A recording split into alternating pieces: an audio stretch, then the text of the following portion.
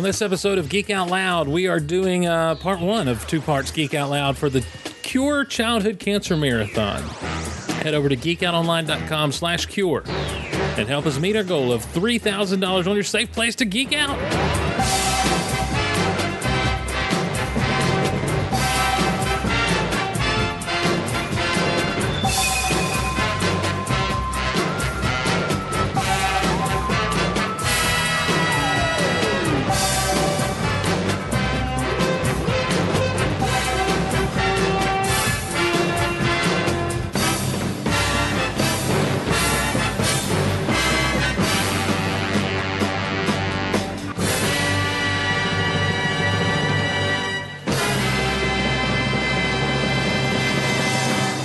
Hello again, everyone, and welcome to Geek Out Loud, your safe place to geek out on the internet.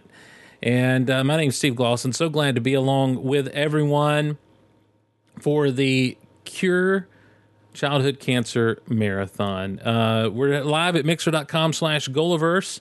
And I want to thank everyone who's stepped in to help out already today. We've had Buck Thompson with the Big Honkin' Show, Derek and Sheena with round 3. We've got another friend sitting in about to bring on not too long from now.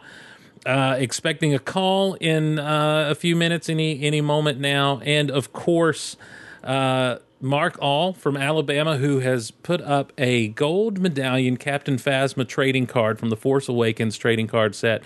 Number 2 of 50. It's marked number 2 of 50 of these made. You can get to that auction today by going to geekoutonline.com/cure auction. It is a rare and valuable card, and because he's giving 75% of what is made to the Cure, he started it because it's for charity. Basically, he's kind of started at a high starting bid, but that's fine. That's great. It's a huge deal. Right now at geekoutonline.com/cure, we're at $825 donated. This is now not quite 4 hours into the marathon today, and we're almost a third of the way there. 28% to our goal, which is huge. That's a big deal, guys. And we're marching toward that $3,000 goal. We've got a long way to go. We've got Mark Out Loud coming. We've got Rock Out Loud coming. We've got more Geek Out Loud coming. Huge Pass the Corn stuff happening later on this afternoon. You want to be around for that. It's going to be a good time with Eris Chernovice and several guests. So Disney Vault Talk was on the rocks, guys. Disney Vault Talk seemed like it wasn't going to happen. And being the superhero that she is, Teresa Delgado said, no, life, you will not defeat me. We are Disney Vault Talking with the best of them. So Disney Vault Talk happens tonight, and then we'll swing all the way back around and take your calls and your comments, and we'll have some good times together. Want to thank Scott Rifen for some liners. Jimmy in Georgia, he didn't know this, but these liners are from last year's, and it's still applicable to this year. Not Jimmy. Jimmy in Georgia making some new commercials, the Walmart commercials for the Big Honkin' Show. Daniel in India sent a commercial that we haven't thrown in there yet, so it's great time. But thanks to everyone. Scott Rifen for the liners, different people doing all kinds of different things, and we just greatly appreciate it as we work toward this $825. We're there at $825 as we work toward this $3,000 goal for Cure Childhood Cancer. We're going for double our goal last year, guys. I know it's huge. I know it's daunting, but we're headed down that path, and we're going to make it happen. We're going to make it happen, Captain. So, real quickly, this will probably get cut out. But remember, as we're live in the chat, guys, remember to treat each other with respect. Have a good time. Have fun, of course. We're so glad to have so many of you along. But don't be creepy. Don't be jerks. And just understand that we're just here having a good time together. Some of us are snowed in. Some people are iced in. And hope you're enjoying your day wherever you are, and hope your power stays on. I hope you have plenty of bread and milk for all of your milk sandwich needs, because that is important. All right, man. Let's do this here. I'm going to bring him in. I'm so excited right now, guys. We're going to bring him in. We're going to see if we can pull him up here Hello. Oh my goodness, ladies and gentlemen, joining the GOLiverse Cure Childhood Cancer Marathon today, and I mean in a last minute edition, out of the goodness of his heart. Come on. James Arnold Taylor, how are you, sir? I am wonderful, and I'm even better now that I'm talking to you, Steve Gloss. And what is going on, my friend? Man, we're just trying to raise money. We're trying to raise money for Cure, curechildhoodcancer.org, and we are almost a third of the way to our goal, and we've been doing this for about 4 hours now. I think that is fantastic, and I will certainly donate myself because I'm not just going to get on the line and just talk to you and then not make a contribution. I will make a contribution as well. Oh. And how easy is it for people to make a contribution? It's super easy. You just go to geekoutonline.com/cure, and there's what's called first giving page set up, and you just click donate and put your information in and do it up.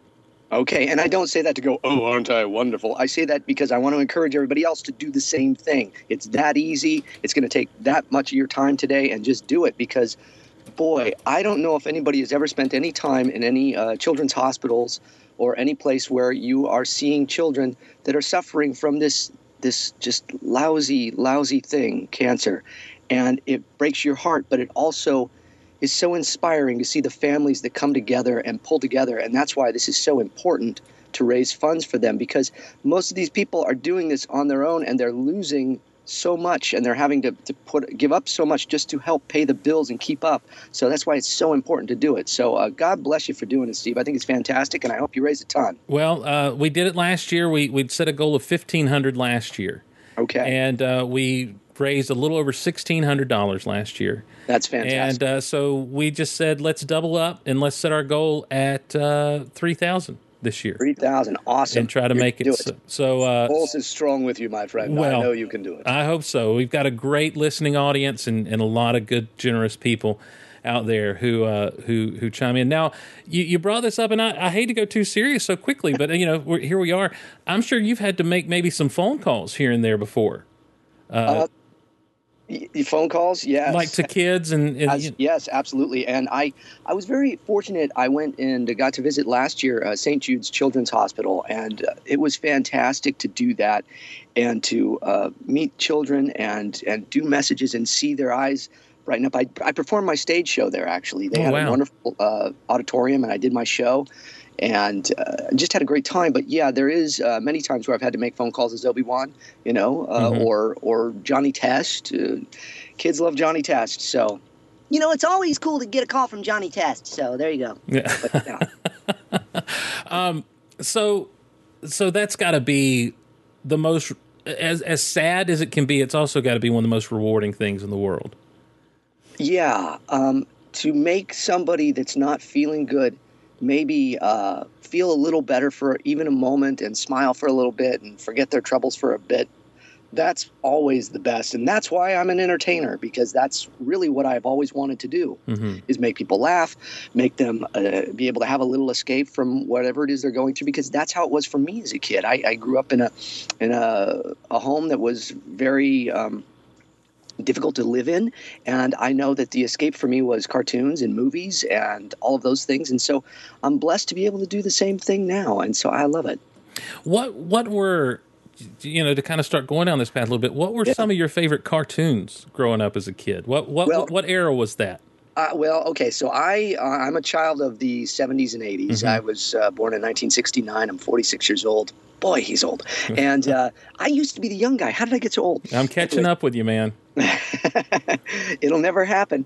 But so I grew up, really watching so many wonderful cartoons. But the thing is I say this to people all the time. If I really, truly want to laugh wholeheartedly, laugh out loud, and geek out loud myself, I will put on Warner Brothers Looney Tunes, Bugs Bunny, Daffy Duck. Yeah.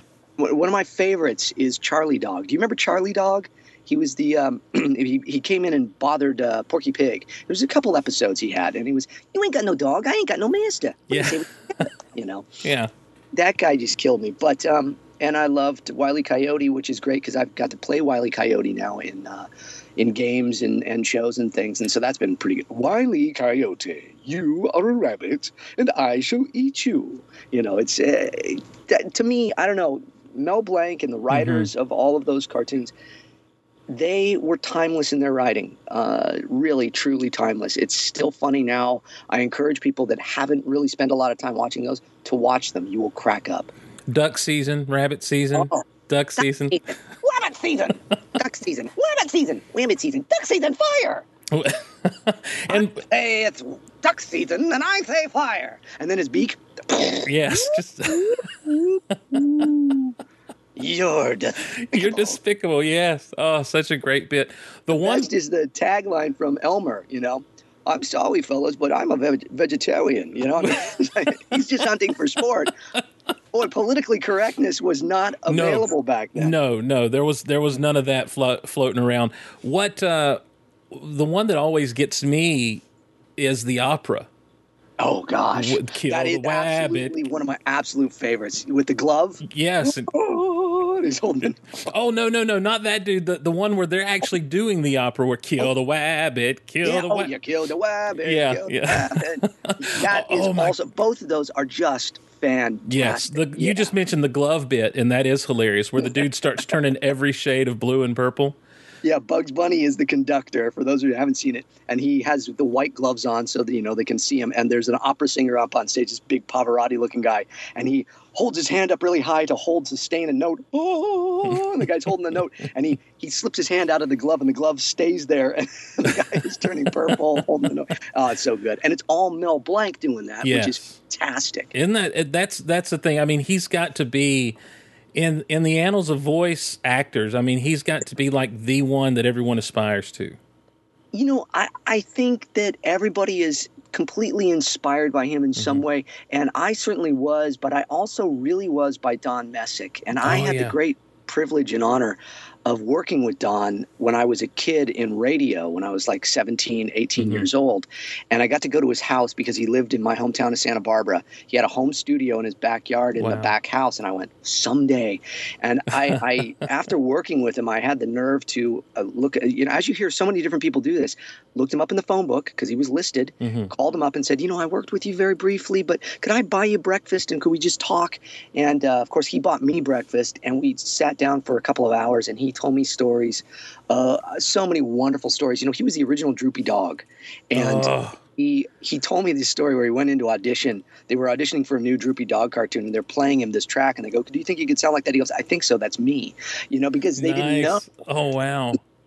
And then he just told me tons of stories. Of course, he was Scooby-Doo. He was Boo Boo Bear. He was Mr. Ranger. He was Papa Smurf.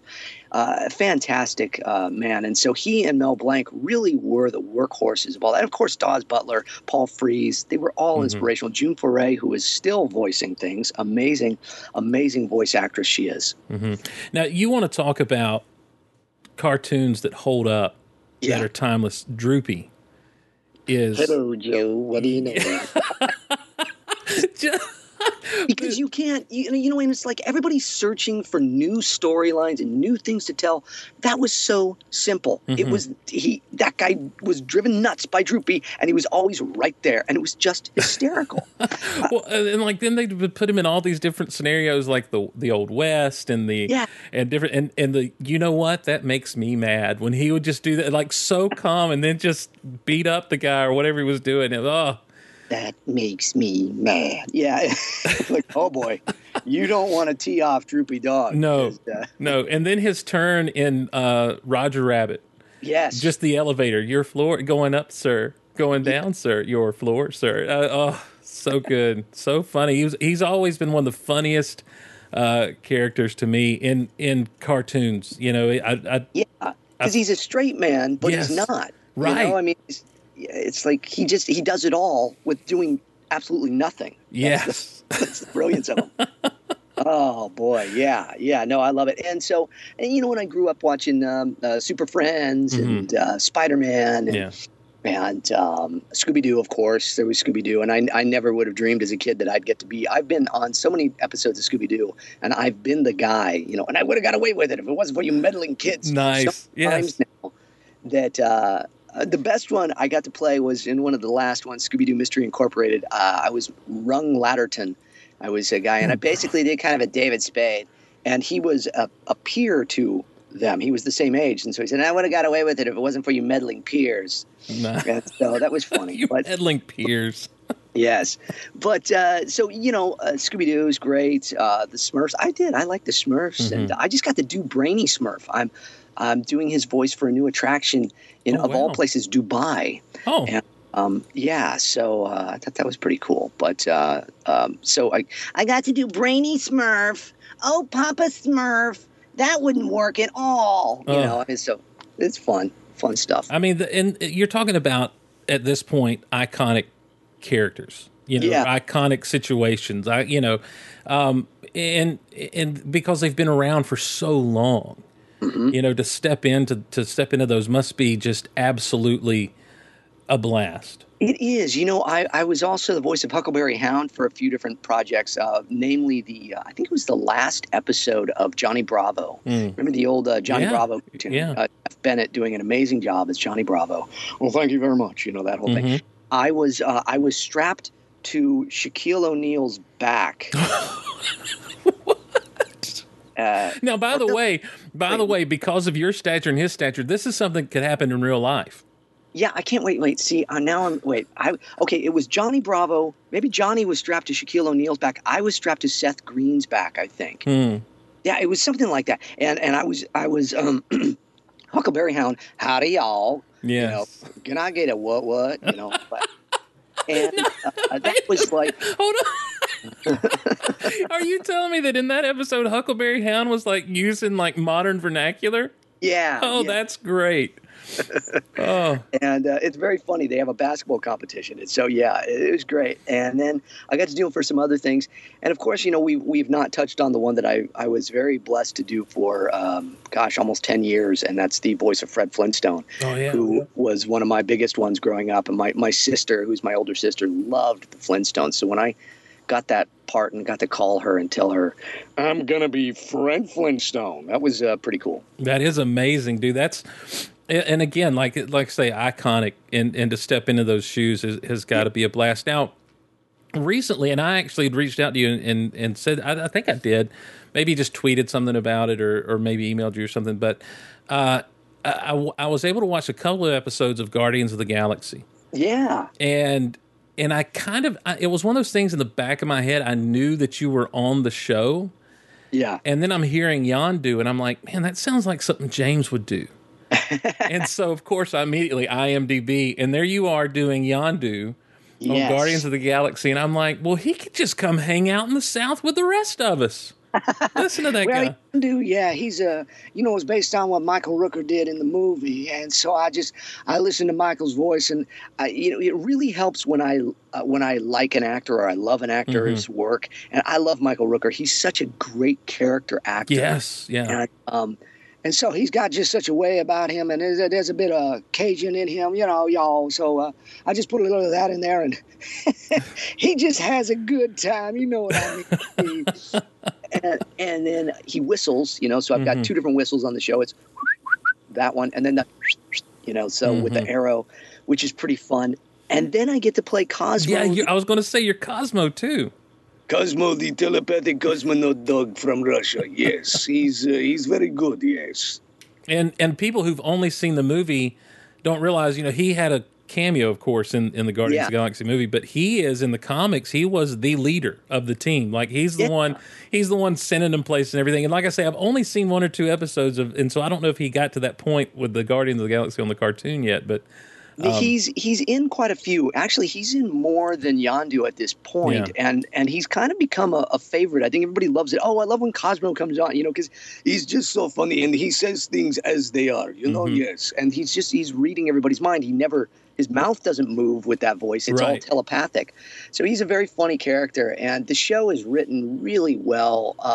It's just by a great team of writers. Marty Eisenberg comes to mind. He does some great episodes and just great stuff. So it's a blessing to be on that show indeed. I love Guardians of the Galaxy. Well, and another great thing they do with that show is they continue the tradition from the movie of having popular music in the soundtrack. Which is really kind of a first. Yeah. about it for animated shows to be using popular music of the 70s, and it works. It's fun. So that's pretty cool. It's great that they got the licensing to do it. It is amazing. Well, of course, let's be honest. They've got a couple of bucks there, though. Yeah, you start throwing that Disney money around and things can happen. So they don't throw that Disney money around too much around me. But no. No, they're spending it all on songs for their cartoons, James. That's right, James. We'd like to have you. We'd like to pay you more, but gosh, we really want to have Magic Carpet Ride by Step. Exactly. And honestly, I mean, I'd have to understand that. Yeah, I guess because they know I'll do it anyway. That's right. That's okay. Okay. You guys have got me. Dadgummit. They need to realize. Hollywood needs to realize that voice actors, they go, well, if we recognize you, because, we just don't get credit. Like the new Ratchet and Clank movie's coming out.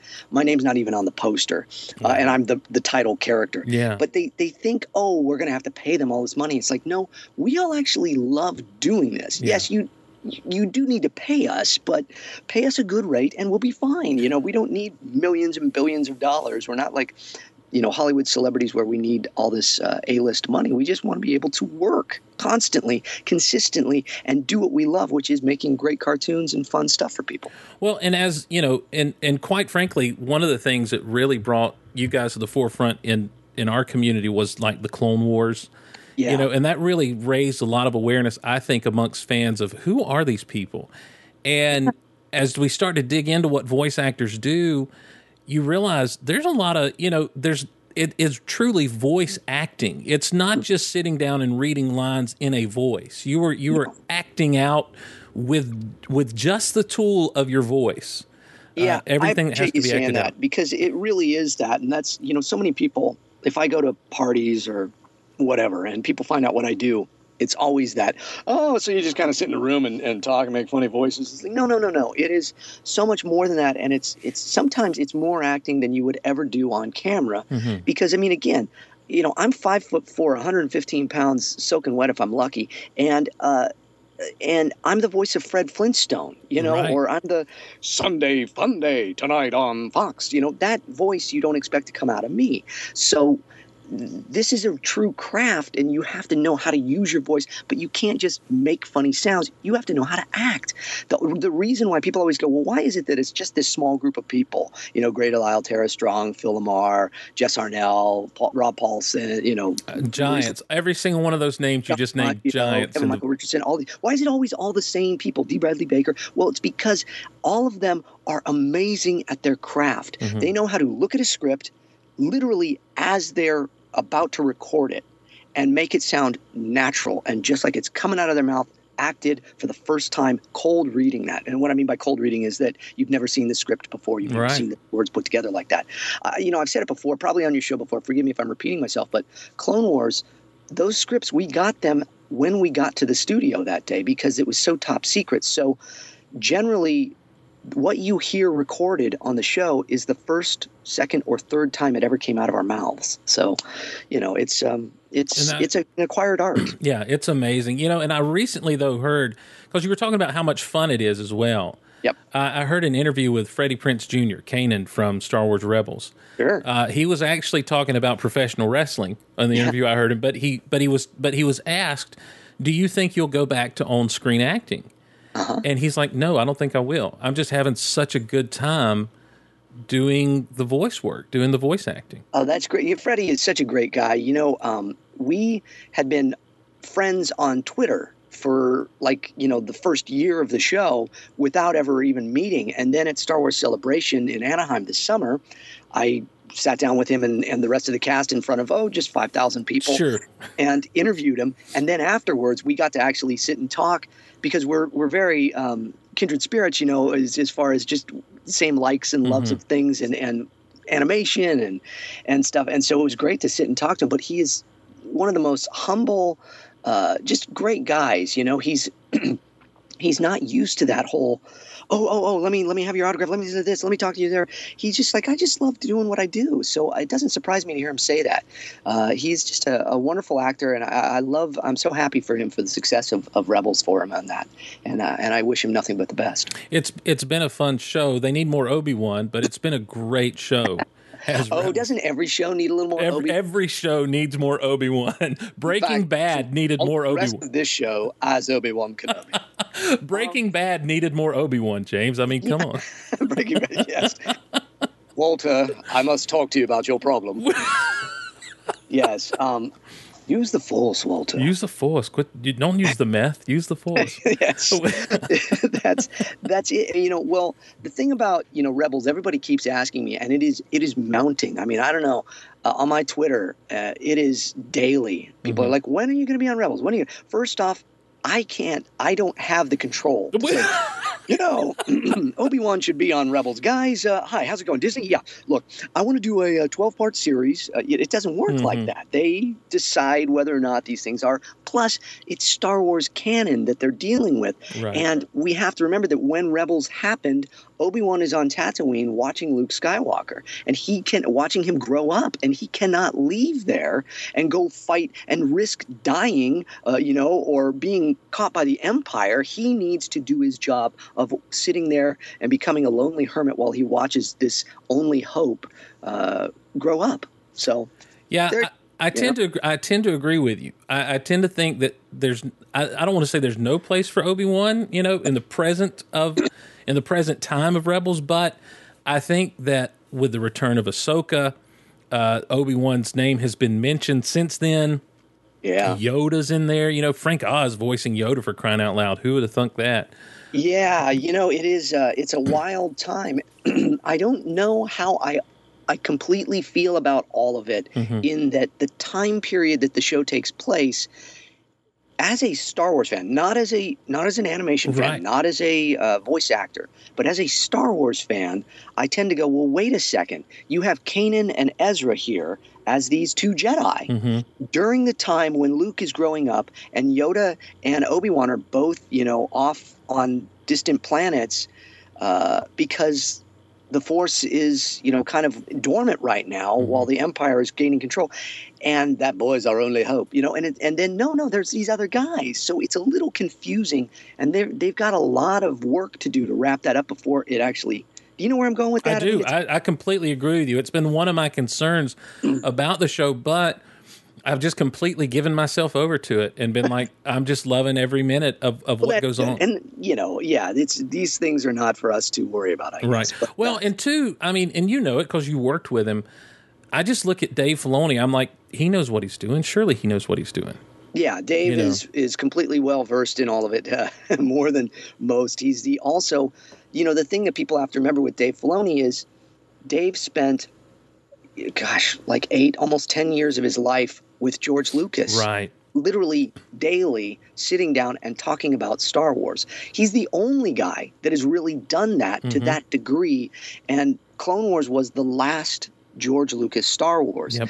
So we're in good hands with Dave Filoni. Dave knows what he's doing, and he knows the true essence of what Star Wars is about. So absolutely right. And so that's kind of what I keep telling myself because I've had the same concerns, from as a Star Wars fan that you mentioned. And so I've had, and I've even said, and there are other people who listen to me that have emailed and they've tweeted and they've asked, why don't they just put Dave Filoni in charge of Star Wars altogether over there? And I'm like, I don't know, guys. Talk to Pablo, not me.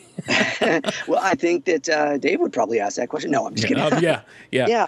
Well, it's a whole new business and beast now too.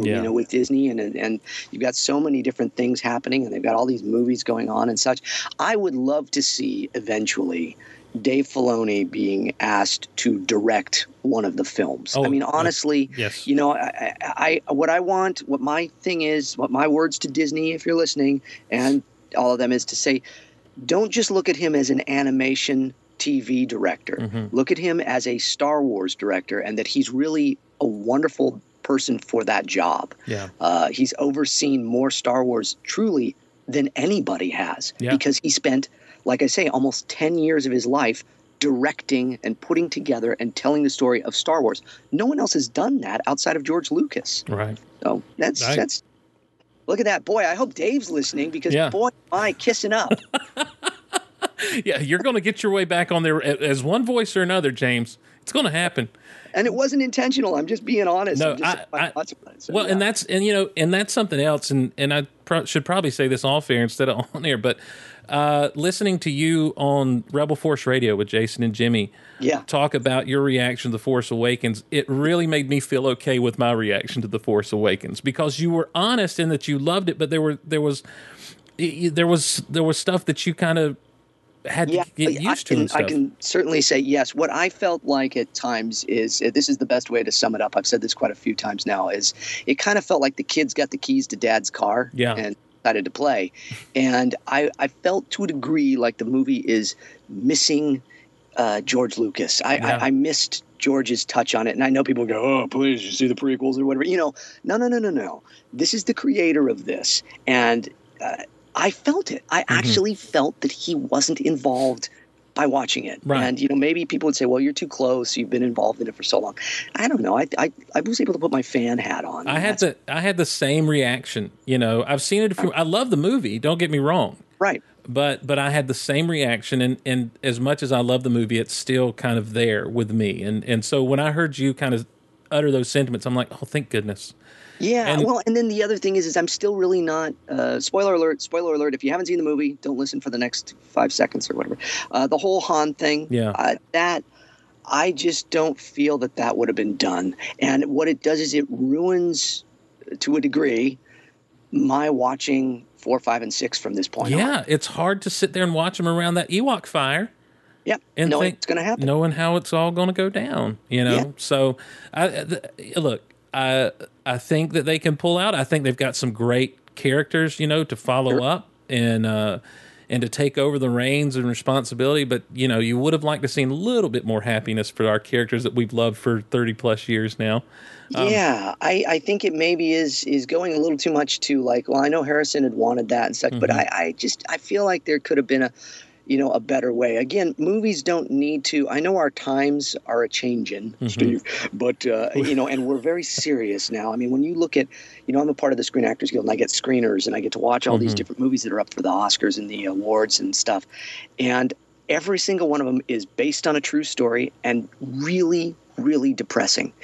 And I don't know. When I was a kid, I would go to watch movies so I could get really, really encouraged and motivated and inspired. And I kind of hope Hollywood pulls away from that. And I felt as though some of that is in there on this too. We're updating the characters, we're updating the feel, we're telling movies the way we tell them now. And you know what? All of these people were inspired by movies that didn't do that. So I kind of have a problem with that. Yeah. Well, speaking of being uplifted, I don't know how you feel about these movies. Did you get to see the Creed? Did you see Creed? I haven't seen it yet. I am dying to see this movie. James.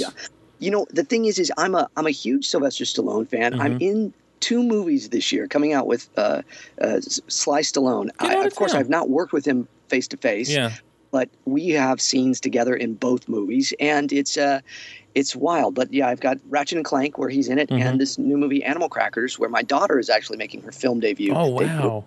That's cool. She plays John Krasinski and Emily Blunt's daughter, who is the main. So she's one of the main characters in the movie, which is fantastic. And I play Ian McKellen's brother in it. So that's pretty cool. Wow. Okay. But Sly Stallone is in both of them. Yeah. And that wasn't just a shameless plug for me. I love what he does. See, that goes back to exactly what I was just saying. When he made Rocky, and then he beat the odds, and he got to star in it and direct it and put it all, write it, all that stuff. Yep. That's amazing. So I really want to see Creed. It's great, huh? Well, I'm going to tell you, it is my favorite movie of last year, of 2015. That's great. Just the emotions and the happiness and the joy that I felt, because it's such a great. It was such a good way of taking and continuing the story in that universe, so to speak. Right. But passing the baton on. Yeah. To continue. And Sylvester Stallone is someone, before I saw it, I had a friend say, I think Sylvester Stallone deserves an Oscar. Wow. And I kind of scratched. I said, for a character he's played for 40 years? And they're like, you just go see it. And I'm walking out of that movie with tears in my eyes saying, Sylvester Stallone deserves an Oscar. Yeah, it is so good. If you have time to see it, you need to. And that's the other thing. I know you stay busy, Do you have how often do you get to consume these things? I mean, it's tricky. Mm-hmm. I mean, it is tricky. And right now, I'm in the process of building a new studio and an art studio and a shooting studio. And we just moved into a new home about 4 months ago. So I've been building my home studio where I'm in right now. And I'm videoing this. So some of this is going to be part of my vlog that I do. Nice. Tomorrow it'll go out. But so I've been putting all this stuff together and learning all these new things. But I do get time. I'm kind of a night owl. I stay up and watch stuff.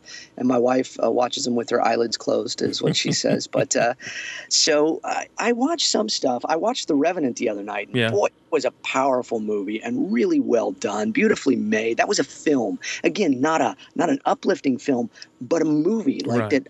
I could see that being made, 60 years ago, not with the technology, but that same story and being compelling. But some of the other ones are just tricky. I watched the Steve Jobs one and I was like, well, this is great. It's beautifully put together. It's great. Everybody's acting is brilliant. But then I go to find that really none of it is true. And I go, wait a second. It's a movie. Yeah. But I mean, there's like, none of it happened this way. No, that never happened. No, that never happened. No, that never happened. Well, then what's the point? So Hollywood needs to relax a little, I think. It's that Aaron Sorkin dialogue. Do you have an absolute favorite all-time movie? Yeah, I do, because of what it represents. Raiders of the Lost Ark is my all-time favorite movie. Yeah. Because when I was a kid, I had my best friend, his name was Steph, and he would go away for the summers to see his dad, because his parents were divorced like my parents were divorced, and he would go up north and stay with his dad for the whole summer. So I was always alone in the summertime, and I discovered Raiders at that point, and I would ride my bike to the Magic Lantern Theater, which was down the street from me, in Isla Vista, which is just it's a little college town in Santa Barbara, and for $2, I would sit in the theater all day, watch Raiders of the Lost Ark and whatever was playing with it. And I have literally seen Raiders of the Lost Ark hundreds and hundreds of times. Oh. And I love that movie. I could play the whole thing in my head right now if I had to. And it was so special. It created, that's the beauty of like who I am and what I do now. It's so great because I'm in this world. I can't believe it sometimes, but because I loved that film for what it was. Another one of my favorites, Joe, as far as comedy goes, is the movie Arthur with Dudley Moore. And it's just, I know it's so politically incorrect nowadays to say that, but because it's about a guy with a drinking problem, but it is by far joke per moment, so perfectly done. And John Gielgud doing comedy is just beautiful, brilliant. So I love those. I have other movies that are my favorites. Romantic comedy, if I want to sit and watch something with my wife, Return to Me. I don't know if you've ever seen that. Have you ever seen that movie? Mm-mm. David Duchovny and Minnie Driver. And it is, Bonnie Hunt wrote this with Don Lake, and it is so good. You would love this movie because Carroll O'Connor was one of his last films. Okay, yeah. Sweet romantic comedy. I don't want to give anything away. It's got tragic moments in it. It's got happy moments in it. It's acted beautifully. It's shot beautifully. Great romantic comedy. Another one like that is one called Little Manhattan. And did you ever see that? No. Boy, man, you've been spending too much time watching Rocky. I do. Hey, if there were no Star Wars, Rocky would be my Star Wars, James. That's how much I love those movies. No, Little Manhattan is another great one. And again, I'm a sucker for a good chick flick, I guess. But it's not really that. It's like if Woody Allen was a little kid making a movie. It's about two 10-year-olds, and when the boy first realizes that a girl is cute, he has his first crush. And it's set in New York City, and it's beautiful, and music's great, the story's great, the acting's great. So I'm a sucker for movies like that. I love that stuff. Our live listening audience is really putting over Return to Me. Okay. Yeah, like Jennifer in the chat says, I like Return to Me, and I do not like girl movies. So there you go. So that's because it's really not. And David Duchovny is kind of the anti-hero, and he's so good in it, and it's great. But those are some of our favorites. As far as like drama, one that always captured my wife and I was Reversal of Fortune with Jeremy Irons, who won the Oscar for it, and Glenn Close, telling the story of Klaus von Bülow. It's a true story, and it is fantastic. Really good filmmaking. Classic stuff. I love 12 Angry Men. I love those kind of like Twilight Zone type things. Yes. here's a situation, here's a moment in time, and this is what happens. To me, that's great film stuff. You know, I love that. That 12 Angry Men we had to watch in high school, I think, one time. And I didn't know why at the time, why we were watching it, but I just know that as I was watching, I'm like, how is it that these people sitting around a table talking is this compelling? Yeah, that's the thing. So if you really want to know, if people, they're listening, they're like, oh, I'm a young filmmaker. I want to know, well, how do you get into business? How do you do this? You got to study this stuff because there's so much to it. Citizen Kane is not just one of those ones that you go, oh, well, Citizen Kane is brilliant. It is brilliant. It is unlike anything that was ever done before. There's one called Sullivan's Travels, which is a brilliant movie. You watch it and you'd swear it was made recently, and it was made in like 1930, 1940, and it tells the tale of a filmmaker who is who kind of loses his way and decides to get out of Hollywood and becomes like he dresses up as a hobo, and then it's as they called him back then. That's fine. It's pretty great. And then another one, which reminds me of that because it was mentioned in this movie in the 80s, a movie called Grand Canyon, Lawrence Kasdan's Grand Canyon. Anybody that ever wants to live in Los Angeles or has lived in Los Angeles, you got to see Grand Canyon with Kevin Kline, Steve Martin. It is so good, and it is such a real look at what just day-to-day craziness. Danny Glover's in it, brilliant in it. Fantastic stuff. I mean, you just mentioned three greats there, especially with Steve Martin thrown in there. Kevin Kline, Danny Glover. They, Emperor's Club is another one of my favorites with Kevin Kline. Yep. It's kind of the anti-Dead Poet Society. Yes. But it is brilliant. It's wonderful. I loved it. I love talking about movies. I'm sorry, I'm just going on and on. No, it's fine. It's great, man. That's what Geek Out Loud's about, James. Yeah. No, absolutely. And I know I'm not mentioning a lot of the superhero ones and stuff. It's so weird to think that as a kid, I would have been insane for the fact that there's this many superhero movies. Right. And the truth is now at this age, I'm like, I can't keep up with them. No. I haven't seen the second Avengers movie yet. I haven't seen it. I know, crazy. And so, I watched, people are going to cringe. I watched Spider-Man 2 on an airplane, because it was a really big screen. It was nice. But, well, the Amazing Spider-Man 2 is so hit and miss with everything. Yeah, I was a little disappointed. I'll be honest. I was disappointed. I did the voiceover for it as Andrew Garfield. I did his stuff in the trailer, but yeah, it was fine. It was fine. The last shot though, with the kid, the whole scene with the kid facing down Rhino and his little Spider-Man, and then he actually, that was like, okay, that was great. Yeah, no, there's great moments in it. Did you see? Have you gotten to see Ant-Man yet? No, James, that's what I'm saving. I got to see it. I really want to see it. I will tell you this: before you worry about seeing Avengers 2, watch Ant-Man.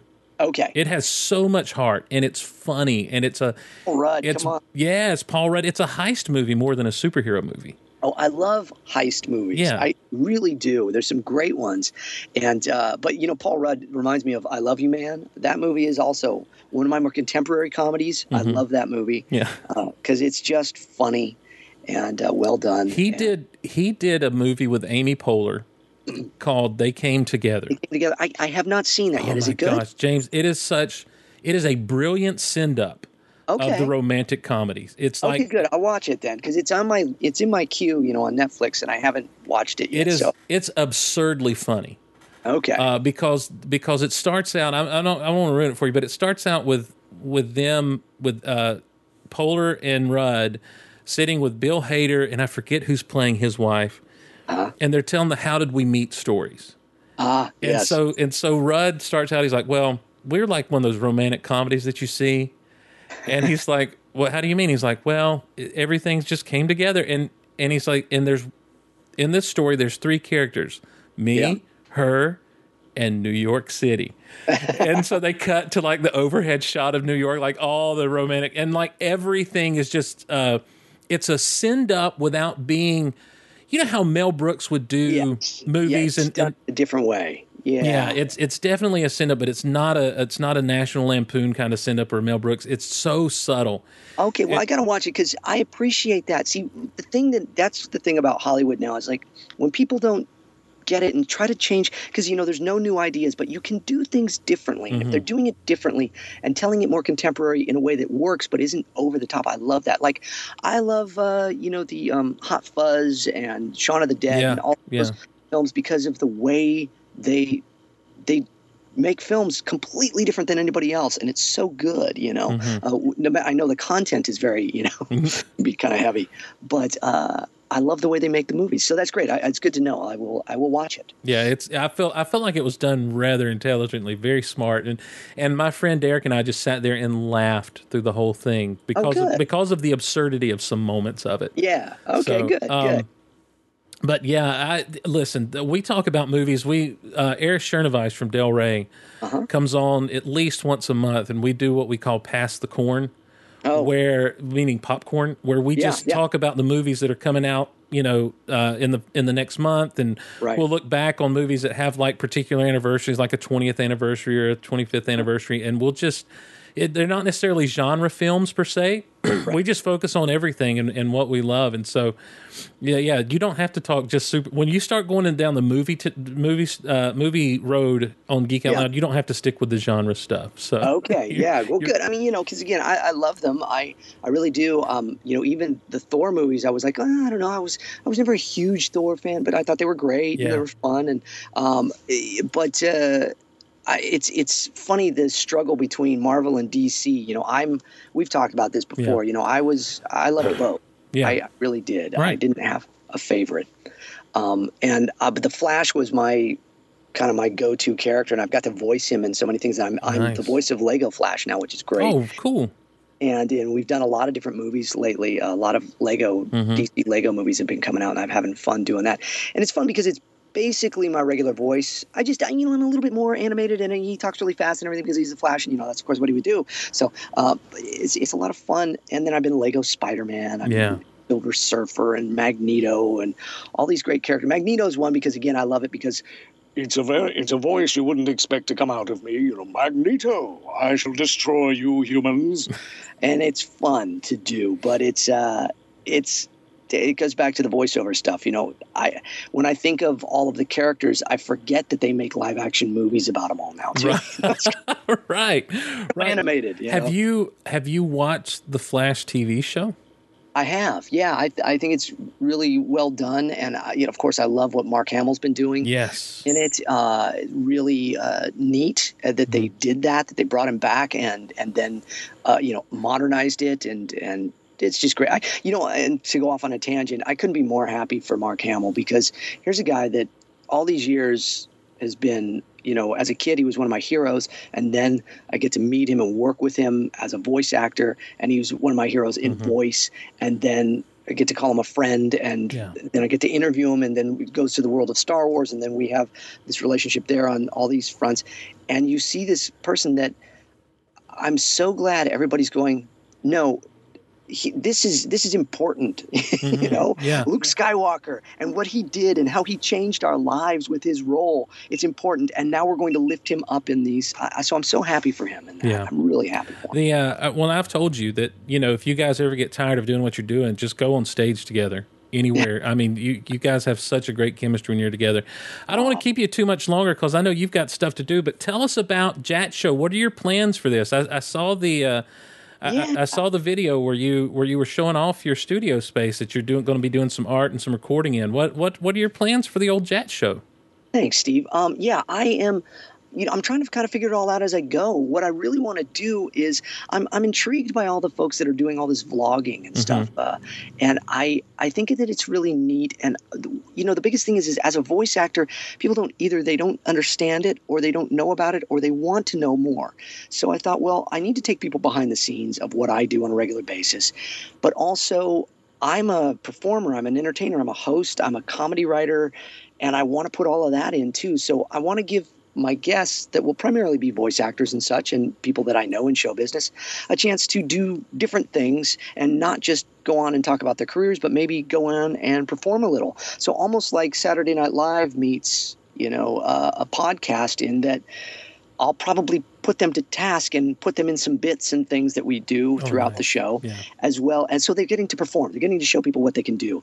But also when we do our interviews, it's going to be set up to look like a sound studio. So they're on a really good microphone. And if they want to go, well, I did this bit, and they can get on the mic and they can get really intimate and they can do the inner world, they can do the big voice or they can get crazy. So that's what it'll be on the guest side. But on the other side, on the times when I don't have a guest, I'm going to interview myself because my show is called Talking to Myself, my interview show, my stage show.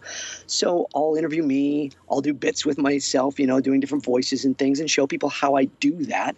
So hopefully it's just kind of opening the curtain a little and letting people see what it's all about and being entertained by it, God willing. Plus, I'm going to take people's questions and things people have been submitting. I've been getting a ton of submissions on my website, jamesarnoldtaylor.com. Go to the Jat Show thing, click on that, and you can submit a question to me. It goes directly to me and my little Jat Show crew, and we look them all over. I'm getting fantastic questions from people. So we'll be answering Q&A. I'll be doing that probably each episode as well. I'll have a chat where I get to talk to people and do it live.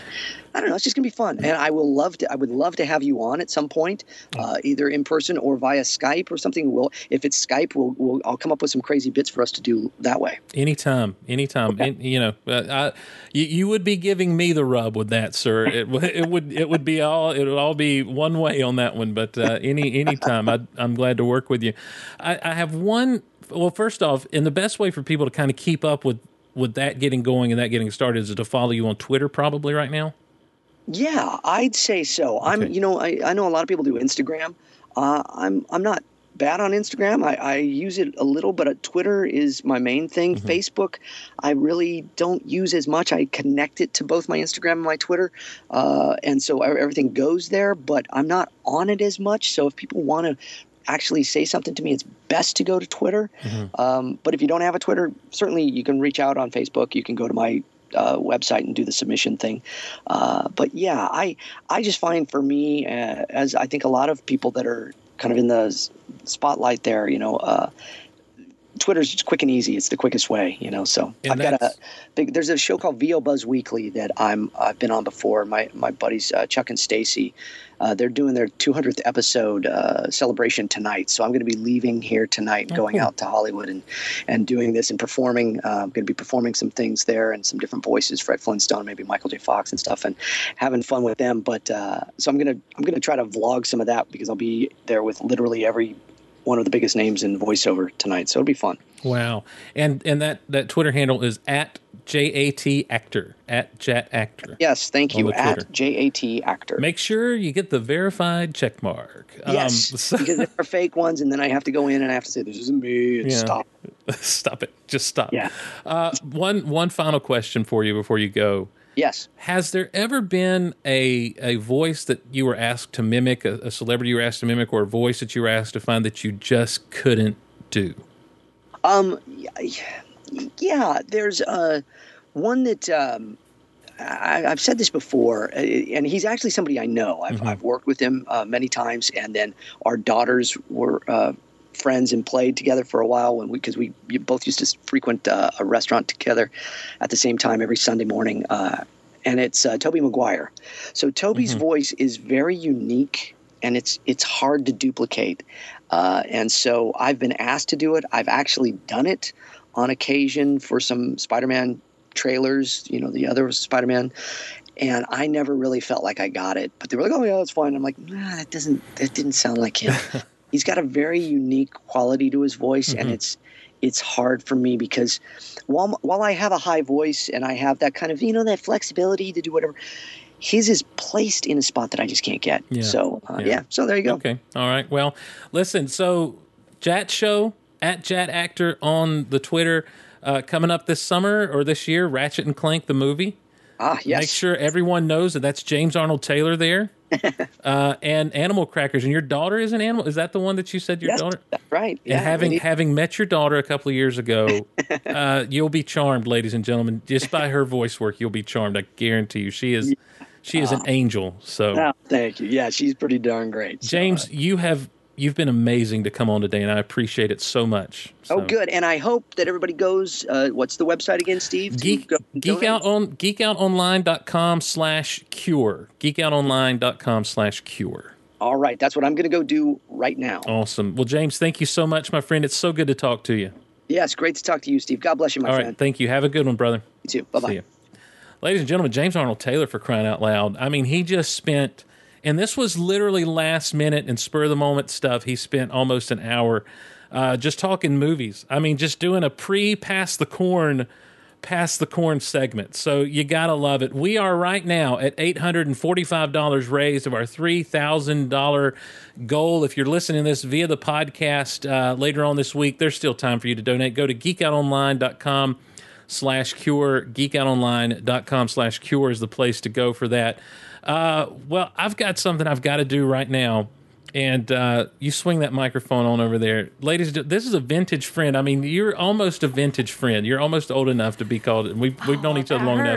That hurts my heart. I know, right? Longtime listeners of Geek Out Loud may remember a couple of episodes from way back where we introduced this young lady.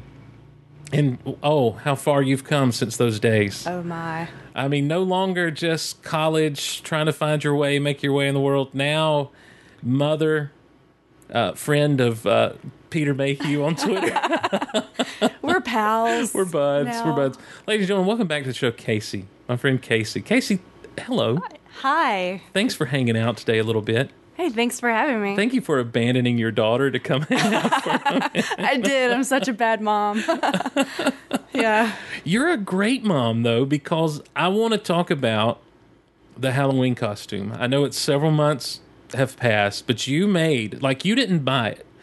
You made for your little girl who loves Chewbacca for whatever reason. Oh, he is her absolute favorite. And you made for her a Chewbacca costume that was just one of the best ones I saw. I mean, like, even better than people being, even better than the folks that would go out and buy them and stuff. Like, you made this great little costume for her, and Peter Mayhew saw it and called her a mighty Wookiee. And yes. I mean, like, that almost made me cry when I saw that he tweeted that. It probably did make me cry, if I'm honest.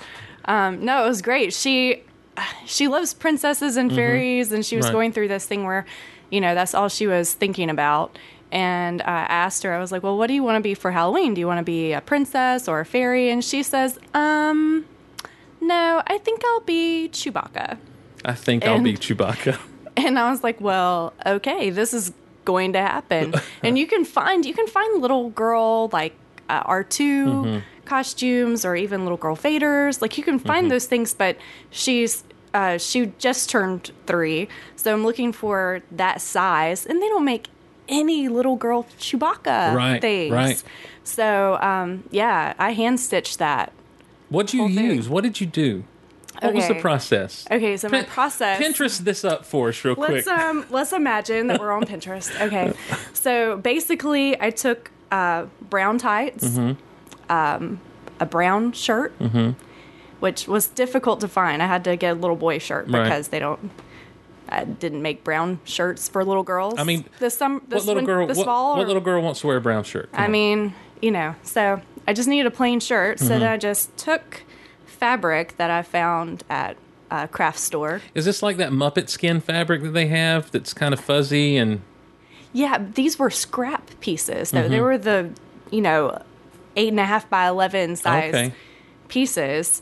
So I had to stitch them together and then attach them to the shirt and the pants and the whole thing. And you made a little bandolier that goes, Oh, yeah, that was fun. Yeah, that was felt, actually. So Now, is this something that kind of held up pretty well under the wear and tear? Or? Oh, well, it held up really well. We did 2 trick-or-treatings with this, or 3, and she plays in it.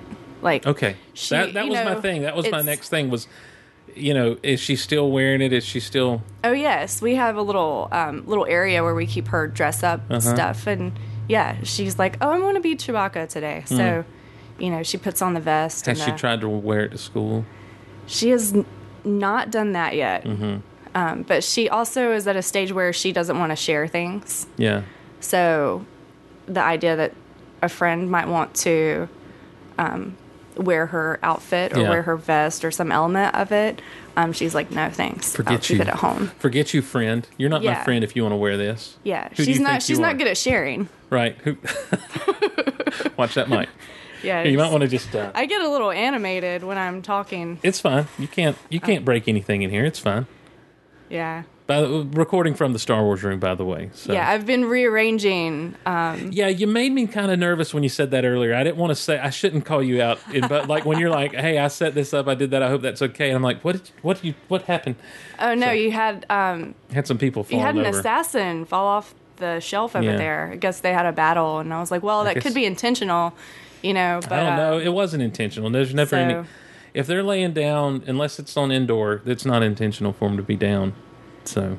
Yeah. So you was just standing them up and. Well, I appreciate it. Letting them talk to each other. Helping curate the old Star Wars room. I mean, that's kind of what I do. Mm-hmm. That's just come into people's come into people's space and do things the way I think they should be done. Oh yeah, this is your space. This is your your sanctuary. Your space.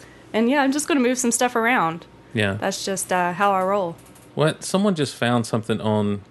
No, that's not her, Doc. He found someone made a Chewie costume. Oh my gosh, your costume looked a lot better than this one.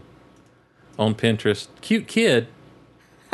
But not your kid cute. Oh yeah, mine's not on Pinterest. Not unless someone took it off of Twitter or something. So... You tweeted out... Did you tweet to Peter Mayhew? I did. I tweeted to him and you at the same time. Yes. And yeah, he responded. It was a pretty quick response too. I was kind of surprised. He just sits around reading Twitter. I'm like, that's awesome. I think that made my day. The whole rest of the day I couldn't focus. He was just telling his stunt double how to walk as Chewie and then just looking at Twitter. That's all he does. That's amazing. I think he lives in Texas now. Oh, really? I think he moved. He married... Here's a fun Peter Mayhew fact on Geek Out Loud for you. He married a fan. Really? A Chewbacca fan, Star Wars collector fan. They met, hit it off, and I think that's he married her. And so he lives in Texas, I believe. So, I mean, it fits because everything's bigger in Texas. I mean, that's what I hear. He's a big old dude. So I've never been there. Someone will correct me if I'm wrong, I'm sure. What? No. But definitely... that's such a cool moment, though. Because it's like nowadays you're coming into contact with greatness and heroes when that happens, when they actually tweet back at you or speak to you or whatever. I mean, it's kind of neat that you're kind of on the same level in some degree, Yeah, because you can have a conversation with someone like you would never make. And I mean, and Peter Mayhew's iconic. He's iconic. I get excited when. I just have someone like my tweet, that maybe, but Freddie Prinze Jr. actually conversed with me one time on Twitter for a minute, and I'm like, this is amazing. And I'm not even I'm a Freddie Prinze Jr. fan, not because of She's All That, but because of Rebels, because he's on Star Wars Rebels. And I was, Sam Witwer was doing something one day, and I'd said something, and he said something back, and I'm like, oh my gosh, Sam Witwer, and, because we've known Sam Witwer since the Smallville days. Yeah. And of course now he's Darth Maul and the Clone Wars and everything. I know you've been watching a little bit of Clone Wars. Darth Maul came back, right? Wait, what? I'm sorry. Spoiler alert. I'm kidding. No, I watched it when it came on originally, and my daughter is now very, very much into Clone Wars. That's one of her favorite new things. And she keeps thinking that Princess Leia is going to be on it, and I have to explain that's not Leia, that's Padme, But right. But to her, oh, that's a princess, and she's all about it. Well, she's a queen. Yeah, no, I keep saying that, but it's like she's an upgrade from a princess. I know, right? Leia was on the last episode of Rebels though. She showed up. Oh, yeah, hanging out with those, and it was really cool because you forget. You forget that when we meet her in the first Star Wars, she's like, this is a diplomatic mission, and she's part of the Imperial Senate.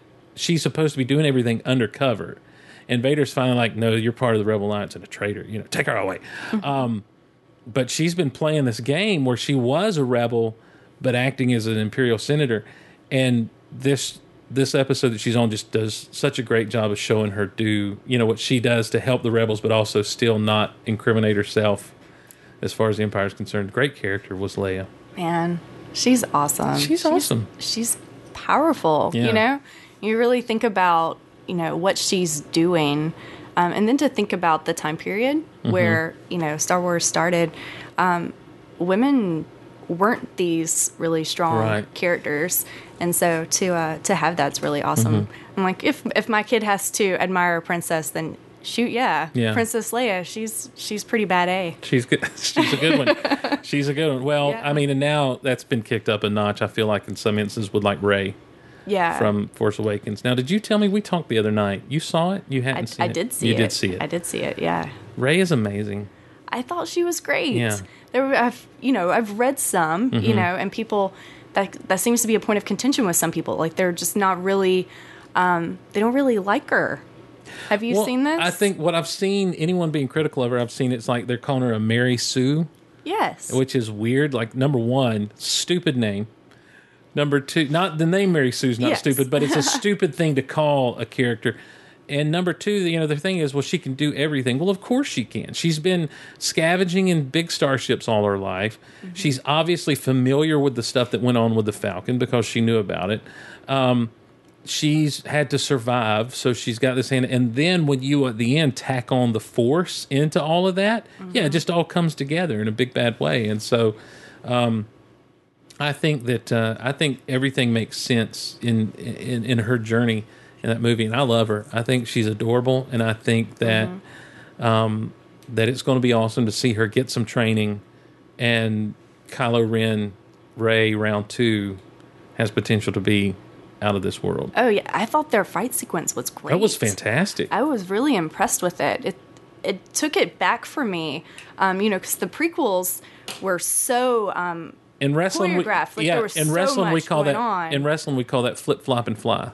That's what they were doing. I mean, that's what they were doing. Yeah, and so for them to go back to kind of that original trilogy of, Slash and Perry and it was just. But also, they added so much weight and power to those things because every time, he would slash at them, they would fall back, and get. And it was just a really cool visual, Yeah, no, it was amazing. Yeah. I really enjoyed that. I'm really excited that my daughter is going to have a live action Jedi. Like she can play and she can pretend to be this Jedi, which is exciting because we really haven't seen that. Not in a main role. Yeah, right, exactly. We haven't seen in the live action. You're right. I mean, we've seen, the side characters show up on screen here and there, but never Breaking Bad on a big level front and center. I mean, we see Ayla Secura get shot, by all her, that's so sad. She's so hot. For a blue woman with things growing out of her head, she's really hot. Yeah. But yeah, that's I did like. I mean, I've really come, and I've told you this. I've come to the point where I do like the movie. I agree with everything that James says, though, that there is a lot that I definitely feel the absence of George Lucas, in this whole thing, and that has taken some getting used to. Yeah. For me. Well, visually, it's so different. Yeah.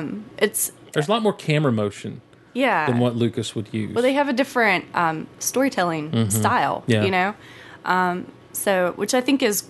It's great. It's very modern. It was a wonderful movie. I enjoyed it. Yeah. I also liked how you kind of got an idea of the scale of some of the battleships, right? Mm-hmm. So when she's driving the Falcon through it, and it was really amazing to me to kind of see. Yeah, that's true because like in the original trilogy, you'd see the Falcon next to a Star Destroyer for a minute, but then it'd get away, and it was always kind of weird and hard to see. But when she actually flies into one, and you see, oh, okay, so she's flying through this the way they can fly through a Death Star, and yeah. Well, it was cool because they're on the ground, and you can see, when you're in space, everything is just everything's big, right, or small, or whatever, or however you want to see it. But when you have it, in the relationship to it being on the ground and. Well, that one shot it's an iconic shot. I'll go ahead and say it's an iconic shot from that trailer of the camera's moving, it's following her speeder, and you think it's a mountain in the distance, but it's a Star Destroyer in the distance. Like, she's not right in front of that thing. That thing's on back in the distance, looking like a mountain on that planet. It's I thought huge. it was pretty amazing. I really enjoyed that. I agree. It just puts it in perspective for you. How'd you feel about old BB-8? I love him. He's Isn't he so great? cute. Yes. Yeah. I will say that I missed R2 a lot. Yeah. But I'm excited to see what happens with the next film. But Well, R2 went with Ray.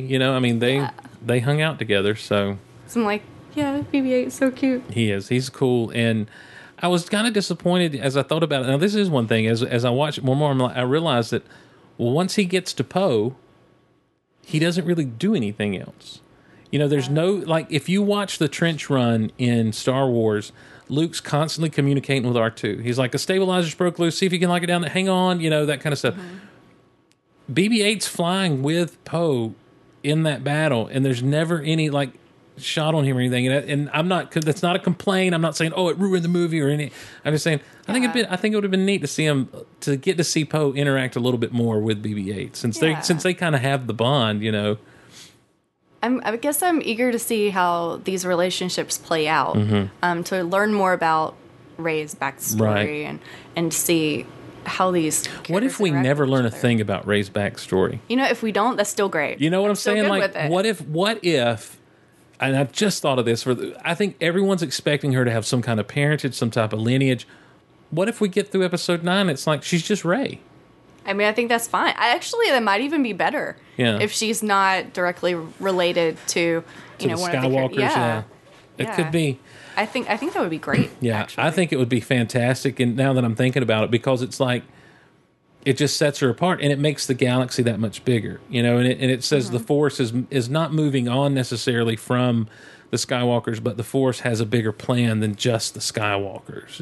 Well, yeah. Well, that would go back to 1, 2, and 3. Right. I mean, well, they weren't all Skywalkers. Well, right. But I mean, as far as like a hope for the galaxy and everything goes, but it's definitely. Listen, you and I, since back in the day, have been buds and bonded by all this stuff. I mean, I will never forget sitting in a theater watching episode 2, watching Attack of the Clones. And when he turns around to walk toward that speeder, you and I were the only ones in our little group that realized, oh my God, it looks like Darth Vader. We just were like grabbing each other, like, yes, look at that. I know. No, everybody else was just kind of sitting there. Yeah. I was so excited. I was like, I need to be quiet, but I really want to cheer right now. Oh yeah, there was no getting around it. It was just a great, great moment. So, the Yoda fight scene is still probably one of my favorites. Oh yeah, I mean, it really is. In the theater, it's amazing. Yeah. It was so great, and to see that for the first time on the gigantic screen, the gigantic sound. Huge. Yeah, it was amazing. Yeah. I don't know. Some people don't appreciate it, but I absolutely loved it. Do you have a favorite movie of all time? Of all time? I don't know. It doesn't have to be genre, as we've established already. Well, I mean, I love Star Wars. Yeah. I could geek out about that all day. But okay, I love You've Got Mail. Oh my gosh. Oh yeah. Okay, I don't know if that would be my all-time favorite movie, but I absolutely love that movie. Is that your kryptonite movie where, like, if it's on, it's on? You're watching it. That's. Yeah. I mean, whatever I'm doing, done. Yeah. Yeah.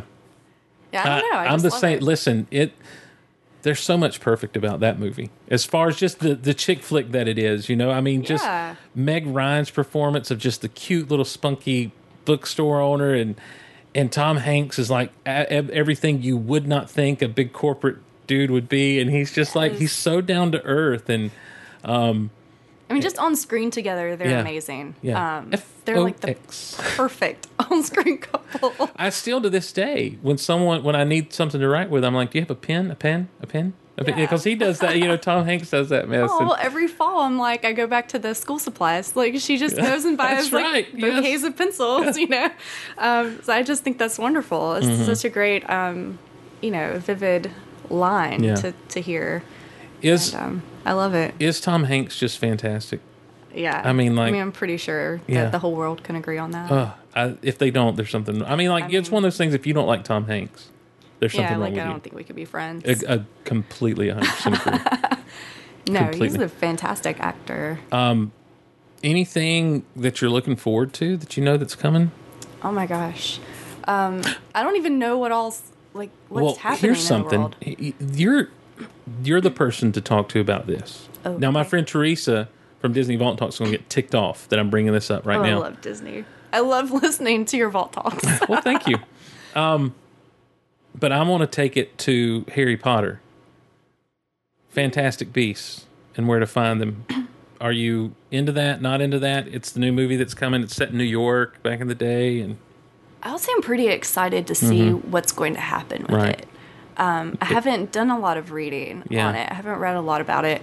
I've seen just the one trailer. Yeah, I've seen that. Yeah. I don't know. I'm pretty excited to see what happens with it. Yeah.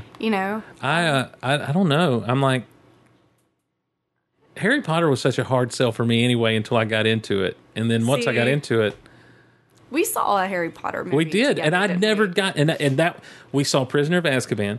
Yes. And I had never at that point read a Harry Potter book or seen a movie. And I've been hounding you about doing that. And you tried to catch me up, but we went and saw it. And I remember you didn't care for it, did you? Oh, because I think that was my favorite book. And so that was, at that point, that was my favorite book. I don't think that the last couple of books that come out at that stage. But yeah, that was one of my favorite books in that series. And when the movie came out, I was like, wait, you're missing a few things. And it wasn't like missing the action, I suppose. It was more missing in the feeling. Harry has a lot of angst in that book.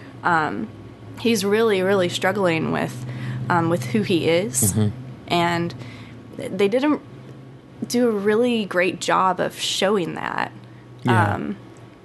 Well, they were so focused in on him finding that relationship with Sirius Black and who Sirius Black was. Like, is that the Patronus one? That's where we meet the mentors for the first time and everything. Yeah.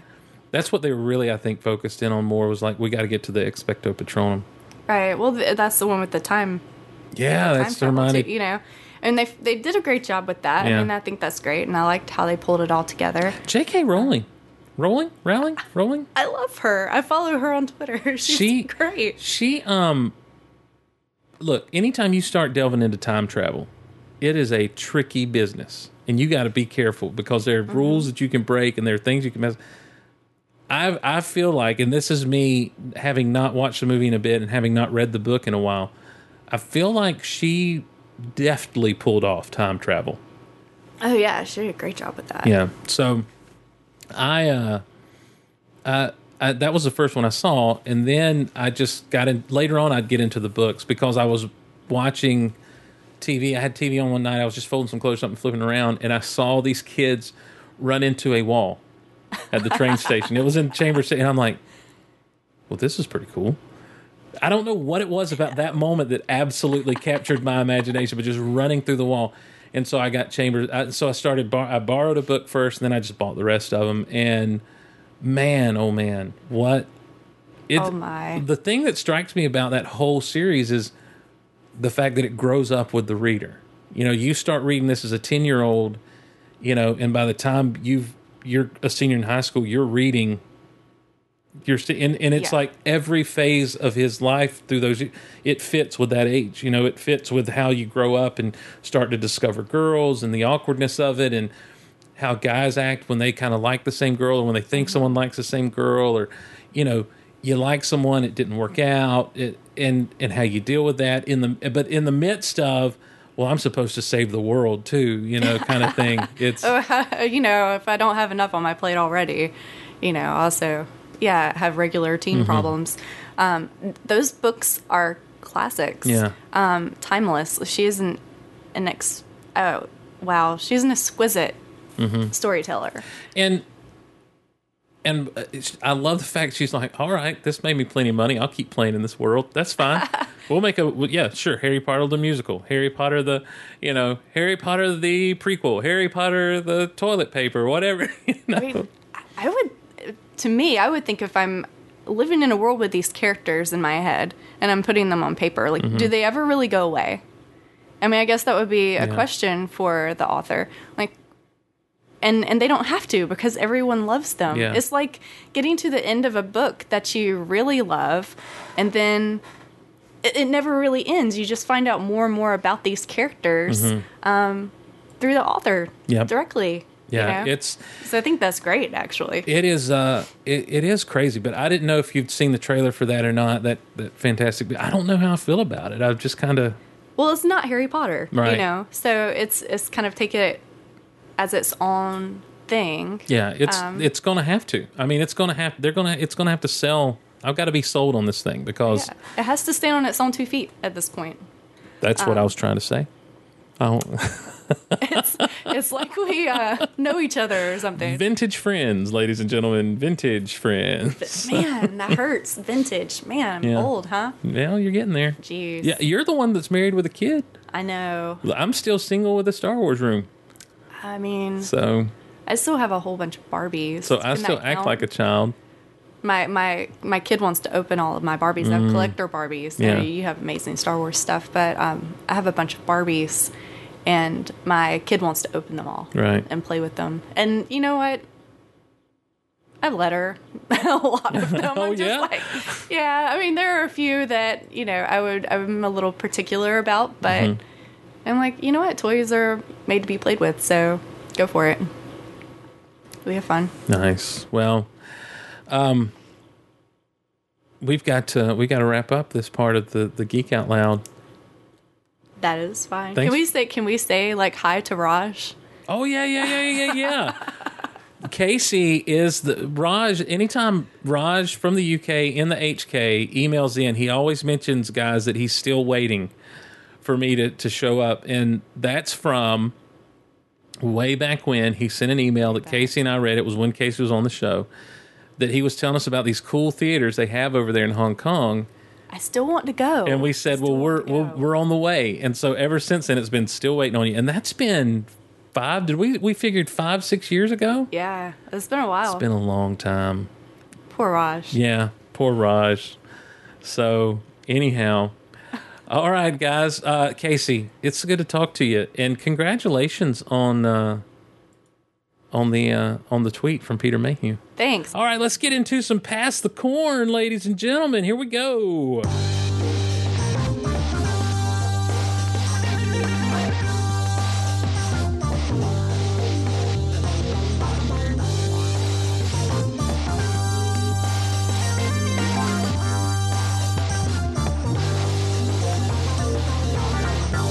Pass the Corn.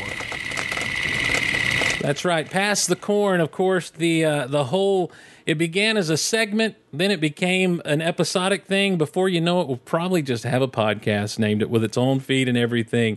Here on Geek Out Loud for the GOLiverse Marathon for Cure Childhood Cancer at curechildhoodcancer.org. Don't forget, if you're listening via the podcast, you can still give. It's not too late. It's going to be up until January 31st. Our goal is $3,000 when you give to Cure.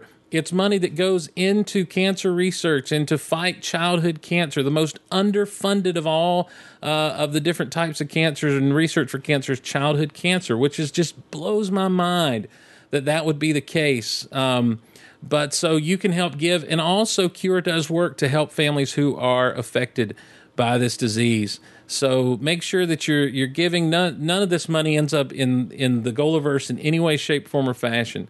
We've got the first giving page set up at geekoutonline.com/cure, and when you give, it goes directly to Cure. Doesn't go to us at all. So head over that way, geekoutonline.com/cure. If you're listening live and you're a trading card collector, go to geekoutonline.com/cure auction, and there for the next 15 hours or so, up for grabs by a good friend of the show, Mark All, is a gold medallion Captain Phasma trading card from the Force Awakens set, Topps Force Awakens set. It's marked as number 2 of 50.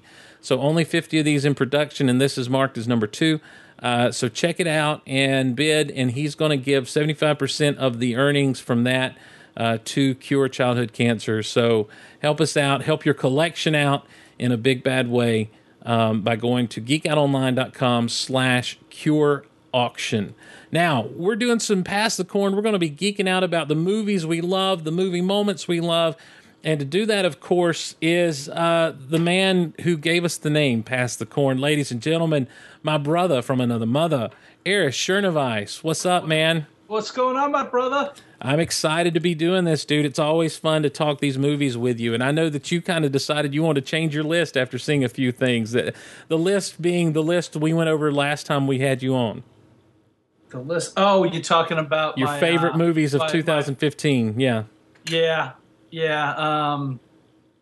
I saw a bunch of stuff after that, and look, I'm not going to change the list, but I just got to go see The Revenant, go see The Big Short, catch Sicario on demand or DVD, and catch The Martian on demand or definitely. DVD or Blu-ray. They're all just phenomenal movies. Definitely. Brilliant. Also with us is, man, he's becoming as much of a co-host as Erich these days. He's the guy that always blows our mind. Please welcome Erich's nephew, and therefore my nephew from another mother, Ethan. What's up, Ethan? How's it going, Steve? Man, it's going good. It's going good. How are you? Are you snowed in where you're at, Ethan? Yeah, we have about 2 feet of snow outside. So. Man. And Erich, just to let you know, I also saw The Martian after our list, so it was incredible. It is. It is a great movie. It is a great movie, but it's not from Ethan's mouth to all of you. Go see The Martian if you haven't seen it. And it's not just the dudes this time around. We welcome to Geek Out Loud, and I don't know if this is the first time or not on Geek Out Loud proper, but she is blogger, author, man, just incredible fangirl going rogue. Ladies and gentlemen, Trisha Barr. Hello, Trisha. It is my first time on Geek Out Loud proper, so thank you for having me. I was really excited when Erich asked me. I was excited. Well, we have both been guests on her shows, and I just felt it was time that we invited her to be a guest on our show. That's right. I'm so excited to have her. That's right. And coming back to Geek Out Loud for her second time around is blogger, cosplayer. I'm talking, if you want to talk about a proponent for the character of Rey since we had just barely learned her name, ladies and gentlemen, it's so good to have her on the show. Kay, welcome back to Geek Out Loud. Hello. I just have to say that Kay is Rey to me. Like, the first time I met her she was cosplaying as Rey at Celebration, and she's just Rey to me now. So, yeah, and the first time you told me that, I may have cried. Yeah. Oh. Kay, is it? I mean, you are pretty much the first cosplayer that we know of, right? As far as being the Rey cosplayer. As Rey. Maybe. Yeah. Maybe. Yeah. I can't think of anyone that I've seen that was doing it before you at Celebration. I don't remember running into any Reys there. Mm-hmm. I definitely, in the shows after that, they started appearing. Right. So. And if I remember correctly, you told me that you made that the original version of the costume that you wore at Celebration, you made off of just seeing 2 photos of her. Yeah, from correct? the teaser trailer, I took 2 screenshots, and they were both from the same side. Costume was awesome. I cringe sometimes when I see that now because it's come so far, but I did a decent job with the very little amount of information that I had. So now, had you done cosplay before that, Kay? I've been making costumes my whole life. Okay. I just haven't been very public about it, and then apparently I went big for it. Yeah. Go big or go home, though, as they say, right?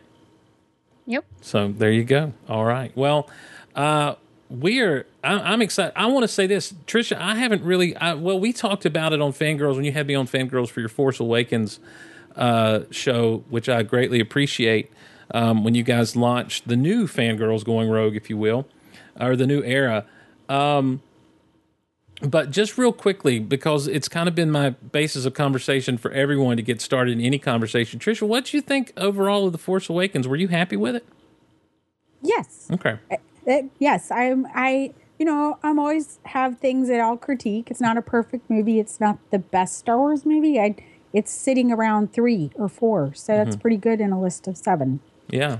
So, and Kay, I know I haven't heard your reaction at all. How did you feel about the film? I also agree that it's not perfect, but I really enjoyed it. Yeah. It's a lot of fun. Now, as someone who, really made her mark in geekdom lately by doing the Rey thing at not only Celebration, but Dragon Con and other places, how did you feel about Rey once you finally got to know this character? I love her. Yeah. Is she your faves? Yeah. Okay. I was relieved. Yeah. Yeah. Kay had more than anybody to lose in the probably by that point that it was coming time. Yeah. Yeah. I've talked before about how I felt like it would be really awkward if I was sitting there watching the movie in the costume and being like, I don't like her. Yeah. Oh, you went in costume. Oh, yeah. Bless your heart. Yeah. I was part of a group. You got to go in. I feel like you got to go incognito the first time. No. Yeah. Opening night, we were invited as part of a group, and there's whole taking photos with people. Indeed, go big or go home. Yeah. So, all right. Well, real quick, Ethan, didn't your brother Evan sort of feel that about Kylo Ren? Yeah, Evan went to Star Wars: The Force Awakens as Kylo Ren. Mm-hmm. Oh, nice. Also That's wore right. that for Halloween. So. That's right. Eris, you sent me the picture of that, didn't you, that night? He just ran around in it all day long. But afterwards, he was, he still liked Kylo Ren, but he was a little disappointed in him. Yeah, he just claims that Kylo Ren is weak. Wow. Well, Kylo kind of feels that way himself, so. Yeah. Yeah. Why does he think Kylo's weak, Ethan? I think Evan just expected Kylo Ren to be like some giant Darth Vader, massive Sith who could kill anybody. Mm-hmm. But once he faced off with Rey, he kind of wasn't. It was a pretty even match. Yeah. So. Well, I mean, but let's be honest. It was Rey, and it was a great moment, and it was, a great moment, really, in cinema history, for crying out loud. Yeah. When that lightsaber goes past Kylo right to her, gee whiz, it's great. It is fantastic. So, well, let's get into this. Eris has done the work, guys, of putting together a huge list of questions, and I don't know that we'll get to every single one of them tonight on this episode. Let's start with the email first, Steve. Oh no, let's don't. No, we're bypassing emails for this show because we're gonna do a Disney Vault Talk later that's all emails all the time. So we're gonna jump into this right here, and we'll just go kind of round robin, and it's gonna be interesting because not only do you have Erish and Steve and Ethan for the boys, and Kay and Trisha for the girls, but you also have several different generations of fandom represented right now, and I'm really excited for that reason about. I'm excited for both reasons because I think we're going to get a lot of different takes and answers to this, and some of them we may get the same ones. So I'm really excited to see what everybody's got to say. Yeah. So here we go, man. We're just going to start one just to kind of to wet everyone's whistle to get us going around the room, and I'll start with you, Ethan. And we'll start with different people, different time. But Ethan, I'll start with you first on this, just because I've got to know, what is your absolute favorite movie? My absolute favorite movie. It had a lot of thinking in it, but I had to go with Jaws. Wait, yes. What? Yes. What? Old school. Of all the things I may be the youngest person here, but I went with an old school movie. Of all the things I expected to come out of your mouth, Jaws was not it. I would have never in a million years said Jaws. That's great. Being honest, I did consider Star Wars: The Force Awakens being number one because, well, I've just seen it like 2 weeks ago or 1 week ago, but that's my generation of Star Wars. Like, I didn't grow up with A New Hope. I'm growing up with Force Awakens. But well, newsflash, you didn't grow up with Jaws either. Well, yeah, but Jaws, it had such a big influence on my swimming experiences. As far as I don't like beaches, yet I still love sharks. So you speak of the conundrum that many of us know. I remember watching Jaws as a kid and refusing to get into the water at the beach in the ocean, but still just could never, and still to this day can't. If there's a really interesting show on about sharks, I'm watching it. yeah. So that blows my mind. Tricia, your absolute favorite movie of all time? There wasn't even a contest. Empire Strikes Back. I sit there and I can't find anything wrong with it. That's it. That's the movie. So you're representing the Star Wars fandom loud and proud here. Yep, I am. Nice. Arish, absolute favorite movie of all time? Mine's a little Italian movie from 1988 called Cinema Paradiso. Oh, wow. So you're going kind of indie almost on us? Foreign? Foreign. Okay. Yeah, I mean, it won the best foreign film that year at the Oscars. But What was it about, Irish? It's I never heard of it. It takes place in a little town in Sicily, and it's about this kid who his father has gone off to fight World War II, and they fear that he's dead, so it's just him and his mom. And the guy at the little movie theater in town, the projectionist, kind of becomes the father figure in this kid's life. And the whole movie is just, the reason why it's my favorite movie is because it's a movie about loving movies.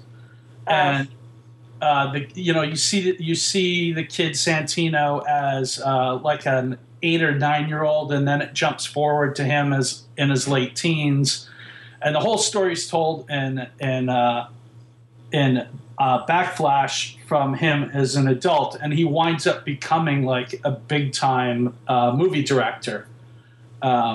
But he goes back after the projectionist has passed away, and it's sort of him just reflecting on his whole life and movies and everything. And there's just a lot of amazing moments in it, and it's it just kind of encapsulates why I love movies so much. Cinema Paradiso. Eric's going intellectual on us. It feels like. Yeah. Eric's just going to get. I watched it again this morning, and it still got to me. So we're not going to pick on Eric for being a nerd. Okay, your all-time favorite movie? I had a hard time answering this one because for so long I had one that was, and it's not anymore. And now I have like a whole grouping of them. But if I had to pick one, I'd probably also pick The Empire Strikes Back. Wow. Yeah. But wait, I want to know what the one that was. Yeah, what was the one that was? It used to be the Count of Monte Cristo, the one with Jim Caviezel and Guy Pearce. Nice. Wow. That's one of my favorite books of all time, and I like that movie just because I love that story. Such an amazing story. There's so much different in the movie from the book, but I still really like that movie. I struggled with this as well because there's so many movies that I absolutely love, and I know that Star Wars is just too on the nose, and I went with well, do I go on the nose with the truth of my life, or do I just try to have some good discussion by throwing by eliminating the truth of your life, my friend? Well, then it's Star Wars, and by Star Wars I mean the original Star Wars. Right. Yeah, A New Hope. This movie has been with me for as long as I can remember, and it is the movie that, if I'm feeling low, if I just have to put something on for background, whatever it is this movie. It is Star Wars, and will forever be. And I thought about maybe just picking something else just because duh, Steve's favorite movie. But if I'm going with the truth of who I am, it's Star Wars, absolutely. So what was going to be the discussion one? Yeah, what was that one? That was where I was really struggling because I've always said if there were no Star Wars, Rocky would be my Star Wars. And so it would probably be Rocky at that point. The Rocky? The Rocky, yeah. Of course, I don't know. Then I start debating with myself. I love Rocky 3 so much. It was the first Rocky movie I saw, and it took me a while to really come to appreciate the original Rocky. Rocky 2, he wins, but Rocky Balboa was just such an experience for me so I started to have that discussion in my own head as I was thinking about this. So the simple answer, I'm just going to stick with Star Wars. Now, Eric, this is an interesting question. Trisha, what was the first movie you saw in a theater? I believe it was Bad News Bears. That would be 1976. Nice. I watch that movie sometimes. That's a now. Have you watched the original one, Ethan, or the remake? I've watched both. I think I have watched the original more. Okay. The original's so much better. Kids are drinking beer and the remake is cigarettes. And I don't know, whatever that is. It's junk. The remake is really. I still like baseball, so. Yeah. Now, was this how old were you, Trisha? Do you remember? Yeah, I would have been 7. Yeah. I don't remember it as the experience of being in the movie. Mm-hmm. I knew that I had watched it. Yeah. So I remember the movie. I don't remember the experience of it. So when we were in the Army, so it was always a different Army base, and they would come later, and it would be like a quarter to go see them for them. But they were always behind schedule. Yeah. Kay? First movie you saw in the theater? First one I can remember seeing is The Little Mermaid. Okay. Classic. Disney Renaissance. Yep. Yes. Good times. I distinctly remember when she sings about betcha on land they understand, but they don't reprimand their daughters. Me thinking, no, that's wrong. They do. Totally do. You're going to be disappointed up here. Kay was a troublemaker as a child. Got reprimanded a lot, apparently. So that's awesome. Ethan, I forget how young people are sometimes. I'm 12, Steve. I know, but I'm talking about... I'm just talking about the fact that Kay, their first movies you remember seeing in the theaters, The Little Mermaid. To me, that's like modern time films, you know? So I'm really just... help me feel old, Ethan. What was the first movie you saw in a theater? According to my dad, the first movie I saw in a theater was Superman Returns. Oh, my gosh. And he has to say, according to his dad. Guys, that was only like 2006. Well, me and his father used to take the boys. I mean, we took them to The Matrix. We took them to, like, Spider-Man and stuff like that. They would just spend the whole time they'd be more excited about running up and down the stairs in the movie theater and, like, running around in the dark. It was just an excuse for us to go see these movies. Right. Well, Superman Returns, though, like I say, my dad tells me it was Superman Returns in 2006, some 10 years ago. Eric, the first movie you saw in a theater? My mother tells me it was Dumbo. Like, she likes to get all sentimental and talk about the time she took me to see Dumbo, and I just sat on her lap, and, like, you know, she was crying during the scene where Dumbo's mom is singing to him out of, like, that jail cell thing that she's in and stuff. So, yeah, Dumbo. Baby mine. It must have been in a re-release or something. No, Steve, I saw it in 1941. Yeah, well, that's what I'm saying. I need to go check my Disney Vault Talk notes and see when that would have been. What, you don't know all the years that it was re-released off the top of your head, Steve? Come on. No, I really don't. I need to go check my Vault Talk notes. Teresa, get on that.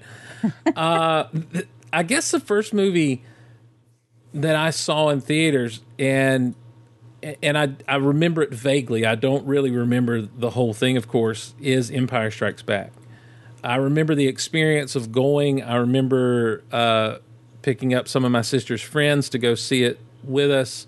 I apparently fell asleep around the time that Luke... around somewhere on Hoth, I fell asleep and I didn't wake up until after the fight on Bespin. So, I mean, I was only 3 years old. I was but a toddler.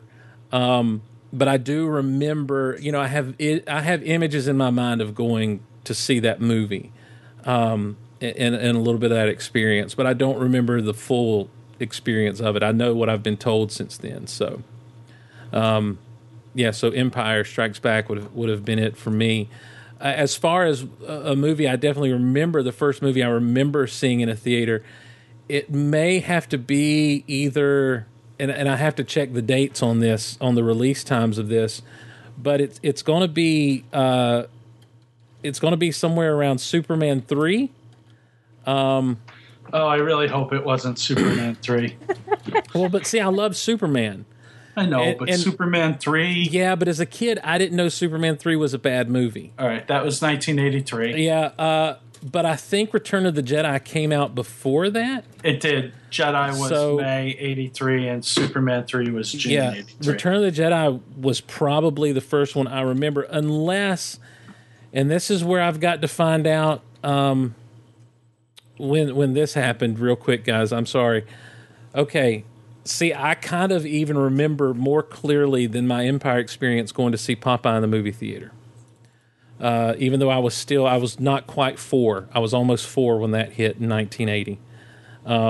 But I loved me some Popeye, man. I had Popeye suspenders, and I was just excited about seeing Popeye in the movie theater. So I thought that was a little bit later. I remember it so well that I thought it was later than 1980 that movie was released. Ethan, your dad loves the Popeye movie too. He does. Yeah. Have you guys seen this? You know about this? The Robin Williams Popeye? Yeah. Yeah, I can't stand it. Tricia, where do you fall on Robin Williams Popeye? I can't stand it. Kay, where do you fall on Robin Williams Popeye? I saw it as a kid and remember liking it, and I haven't seen it since. So. Oh, man. Didn't Robert Altman direct that too? Yeah, Robert Altman directed. Yeah. It's just such a big, bloated fiasco. Come on, man. Quit hurting me. Sorry. Oh, gee whiz. I know that we saw Popeye. Kristen in the chat is just like, OMG, the gas. It's killing me. It is killing me.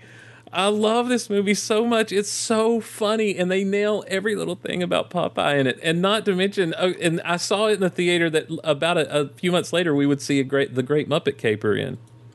So what I'm realizing is before my other brothers and sisters were born, we went to the movies pretty often. Well, that's what happens when you have a lot of kids. Well, I'm kind of mad at my brothers and sisters for being expensive to go to the movies. There's a lot of great moments I missed out in the movies back in the day because I had brothers and sisters. Forget you guys. So now, Kay, you said the first one you remember seeing was Little Mermaid. Yeah, there might have been something before that. Yeah, but you remember. And Tricia, the first... And I think the reason I remember it is because I felt like she was so misguided in her hopes. Right. Oh, yeah, because... For land life. Yeah, because little troublemaker Kay was like, whatever. Ethan, what's the first movie you remember seeing? Now, you were told it was Superman Returns, but what's the first one you remember seeing? The first movie I remember seeing was Disney Pixar's Cars. I think I remember seeing that movie because somewhere in the movie there was the song "Life is a Highway," and after that movie, I just got that song stuck in my head, so I kept singing it. So. Wow. And you know that was a cover of another song from back before you were born, right? Yeah. Okay. I searched up the real song and it sounded different, so I was a little upset as a little kid, but. As a little kid, it's a. Listen, I love Rascal Flatts, appreciate them for what they are, but they do not meet up to the Tom Cochran version. Love is a high. And by the way, Ethan, thank you once again for making us all feel old. That Cars is the first movie you remember seeing. Tricia, is Bad News Bears what you remember, or? No, Star Wars. Okay, so Star Wars is the first one you remember seeing. My grandmother and grandfather, we waited in line, and they were asleep before the Star Destroyer came. It's like boom, boom, one and the other. I'm sorry, before that's like right after the movie starts. Oh yeah, my grandma was like the scroll. She was gone, and my grandfather. She's like, you didn't tell me there was going to be reading in this. Exactly, and then my grandfather, he was right after that, and I was just sitting there going, like, I was enthralled by the whole thing. But that I remember because we were going, it was standing in line and that kind of stuff. So okay. All right. Erish, what's the first one you remember seeing? Star Wars. Okay. Man, what a great life you two have led. Yeah. For that to my be dad took me, although we didn't stand in line and we didn't see it until I think it was like the end of the summer before he got around to taking me to see it. But yeah, I remember just being freaked out when Vader came walking through the the blast door. Just like had no idea what this big, giant, hulking black metal thing was. Yeah. So. Man, remember those days when we didn't know what was under all that armor, whether it was Vader's or the Stormtroopers? We were always like, what are those things? Yep. What's under there? It was a beautiful time. There was so much mystery. Oh, such a good time to be alive. Now we all know who Vader is and all his backstory. You young whippersnappers have it so easy. You have now you're just asking, who's Rey? Who does she belong to? I said earlier on some show, I forget who I was talking to. Oh, I was talking to my friend Casey. That I said, I think I'd be fine if we find out that Rey's not connected to anybody but Rey. And she's just that special. Favorite scene in a movie is here we go now. Now, this is interesting. Kate, your favorite scene in a movie? I had a hard time deciding between going with a Star Wars one or a non-Star Wars one. Well, do one of both if you must. Okay. My favorite Star Wars one is the whole rescue in the cell block on the Death Star. Yes, yeah. That whole sequence. Mm-hmm. Nice. I like the witty, fast back and forth and the action, and it has good pacing. I just like the whole thing, especially Han's whole, boring conversation anyway. Luke, we're going to have company. Yeah. Well, Leia just like instantly takes over the whole thing. Yeah. This is some rescue. They had this whole rescue and they get in there and they do not know what they're doing. He's the brains, sweetheart. Yep. So, I don't care what you smell, you big furry oaf. Get in there.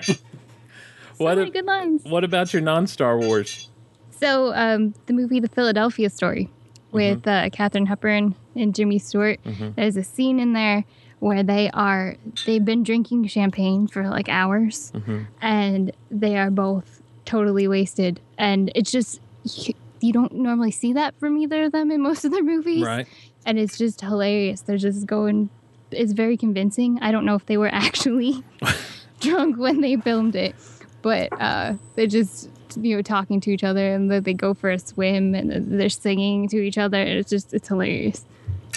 What's the movie? It's Katharine Hepburn and Jimmy Stewart in The Philadelphia Story. The Philadelphia Story. That's one that's been on my list for a long time to see. I got to get around to watching that. I've got to get around to watching a lot more of those classic movies like that. There is a void of knowledge when it comes to movies prior to about 1976 for me. And so I used to not like black and white stuff at all, or refuse to watch anything before like Star Wars, because I'm like, that's not cool, that's lame. But then I grew up and I realized it is cool. Erish, have you got a favorite movie scene?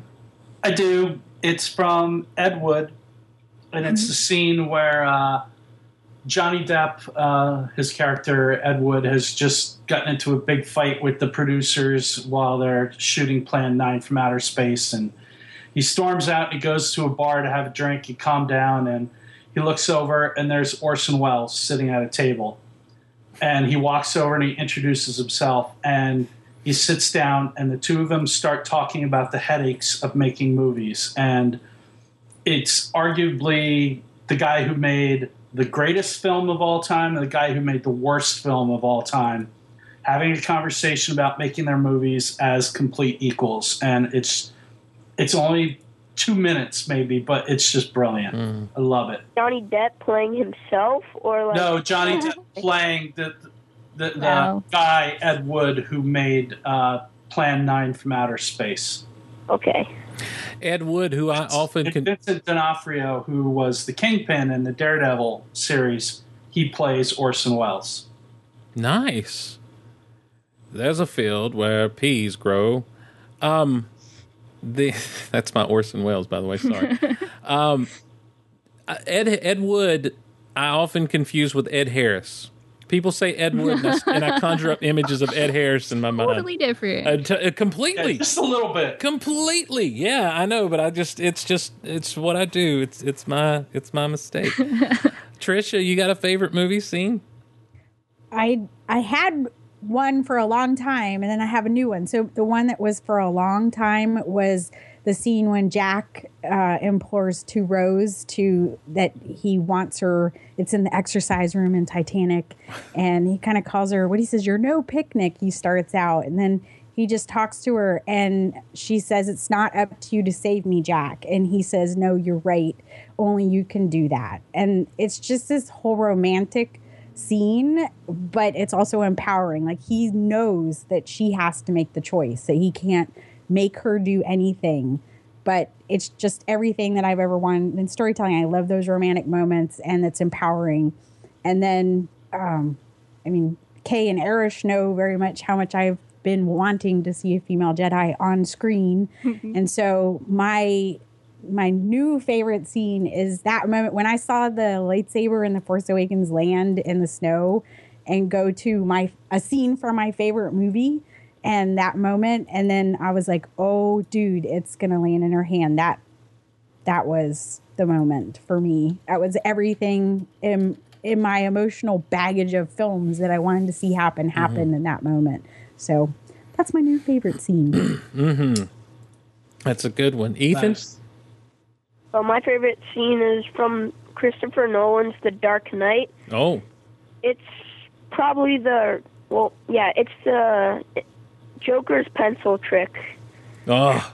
In the conference room or whatever, kitchen. I just think it was a cringing scene, awesome scene, and it speaks for who the Joker is, kind of a maniac. And yeah. Dude, I remember seeing that the first time, and it's like you want to laugh, but you know it's not funny, but it is, and it's so messed up. You're right. It is it makes you just cringe because of what he does, but it's also just so awesome at the same time. You want to see a magic trick?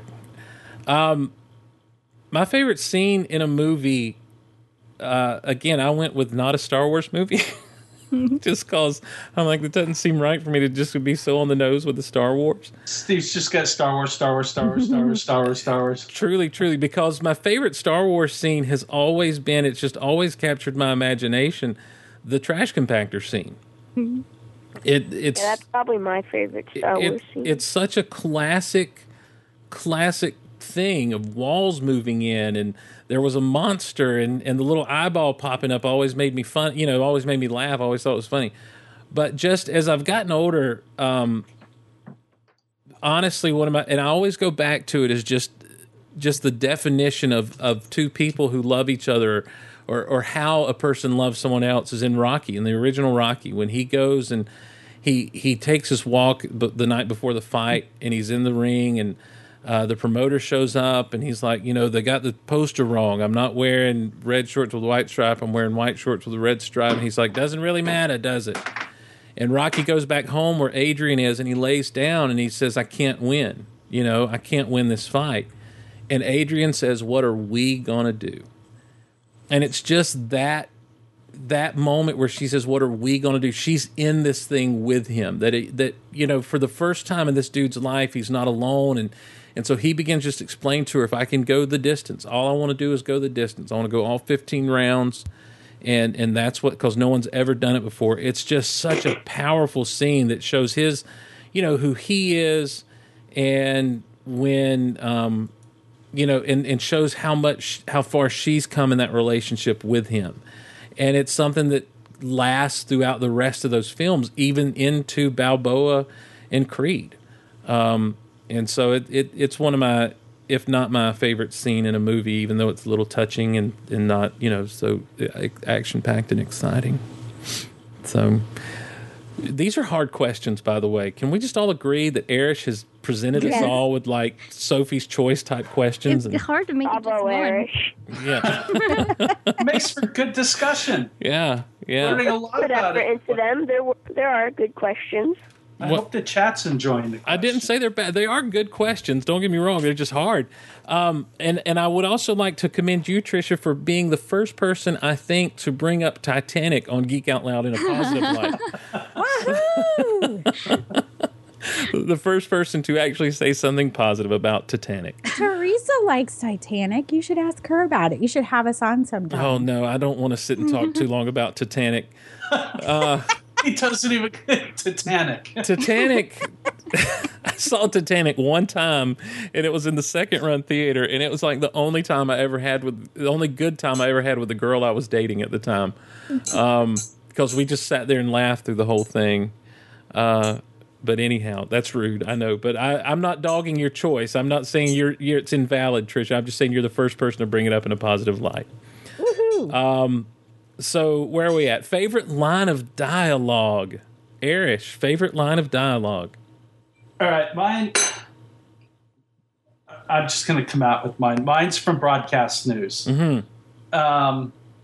At the end of the movie, Albert Brooks's character, the whole time he's been in love with his best friend, played by Holly Hunter. Before the scene, he confesses to her that he loves her, but she's interested in William Hurt's character, who is like, the leading man guy and the anchor for the news. And he's just, he's the really smart news guy, but he's the guy who's like out in the field doing the stories there. And she is the producer. So, he's confessed his love to her. She has rejected him. No, you're my friend, blah, blah, blah. The whole news division's being like reshuffled and everything. People are getting fired and stuff. He quits and takes a job at a local station. So she agrees to have like one last drink with him. And during the course of all of this, like, he's still hurt and everything. And she asks him where he thinks they'll be in like 5 or 10 years. And he tells her that he'll be back in town to collect some little award for like, excellence in local news broadcasting or whatever. And that he will bump into her and his son will say something and he will look at his son and say, it's not nice to make fun of fat single ladies like that. Mm. And it like, it just like cuts her to the core and stuff. And she, he instantly regrets it. But that's my favorite line. Just because it's like everything that he feels at that point. He is just so devastated by her and stuff that, Dang, that's harsh. It's harsh. It is harsh. Erish liking the harshness. My favorite line of dialogue in a movie has nothing to do with Star Wars or any of my other favorite movies. In fact, it's from a movie that I enjoy, but I would never even put up there with my favorites. And it's from an actor that I don't know how much. I'm always confused as to whether or not I like this guy. It's Nicolas Cage in Con Air. Now, Nicolas Cage in Con Air wasn't his character from Georgia? He was from Alabama. Close enough. Yeah, and he didn't have to do. Nicolas Cage has got enough of a bit of a draw in his voice that he didn't have to do the Forrest Gump accent. But it's like he wanted to be Forrest Gump for some reason.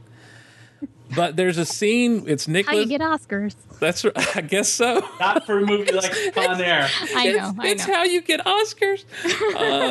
Not when you're wearing bad plugs and a wife beater. It's worked for other people, I guess. But so he's talking to John Cusack. They're at that airfield, and he's trying to find the insulin for his buddy. And he runs into John Cusack in this hangar, and John Cusack's character's talking to him, and he's explaining to him that, he's staying up there because his friend's hurt and he needs to help him and he can't leave a man behind.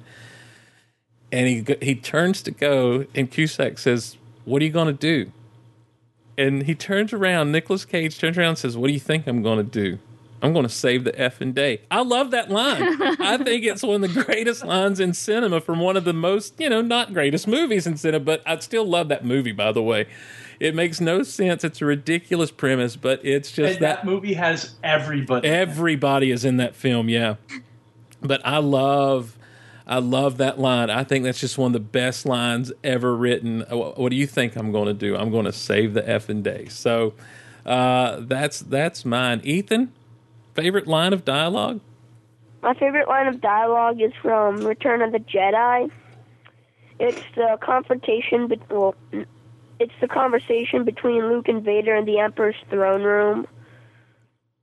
Especially the moment where Vader mentions that, like, Luke has a sister, and if Luke won't turn the dark side, then maybe Leia will. So. Then perhaps she So, will. you have a twin sister. Sister. Yeah. Sister. Yeah, that's a... And then Luke goes nuts.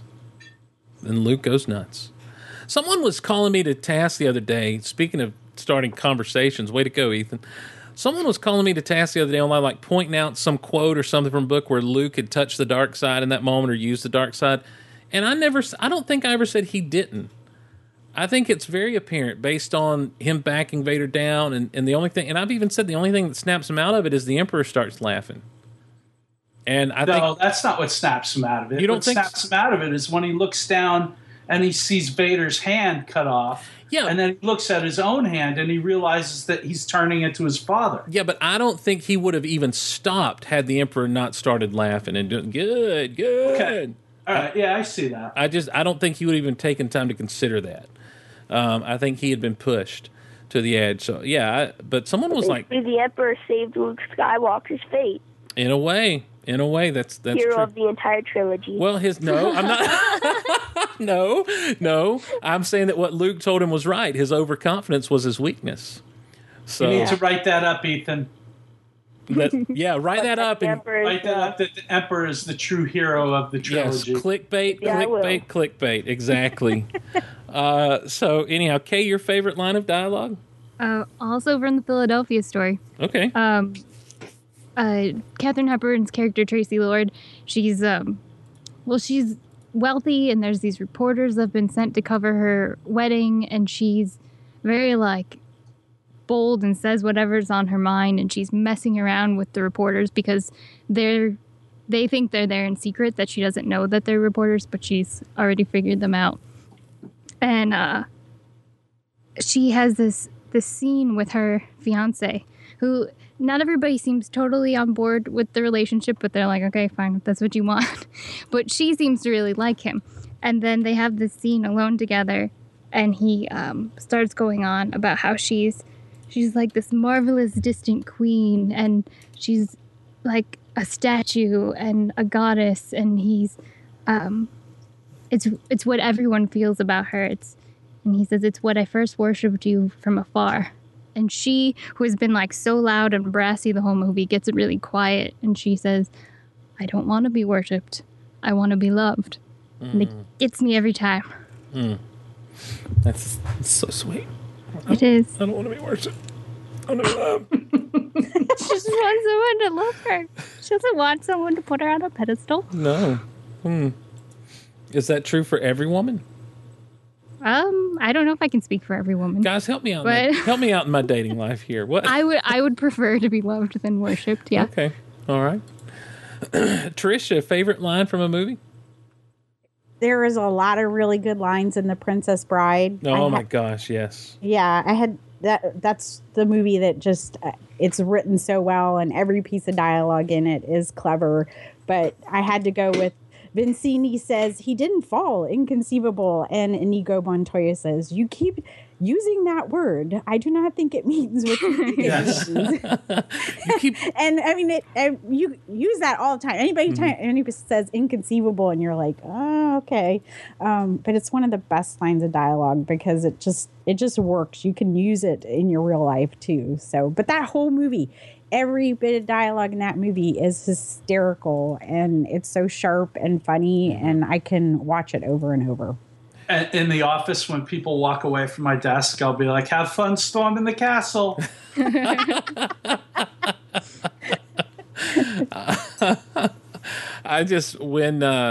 If anyone, every now and again, you know how when you're in a conversation and you say something that accidentally rhymes, and then you point it out or someone else points it out, then I start saying, he probably didn't mean any harm. He's very light on charm. Yeah. And then, of course, you get to that, stop that rhyming, and I mean it. Anybody want a peanut? There it is.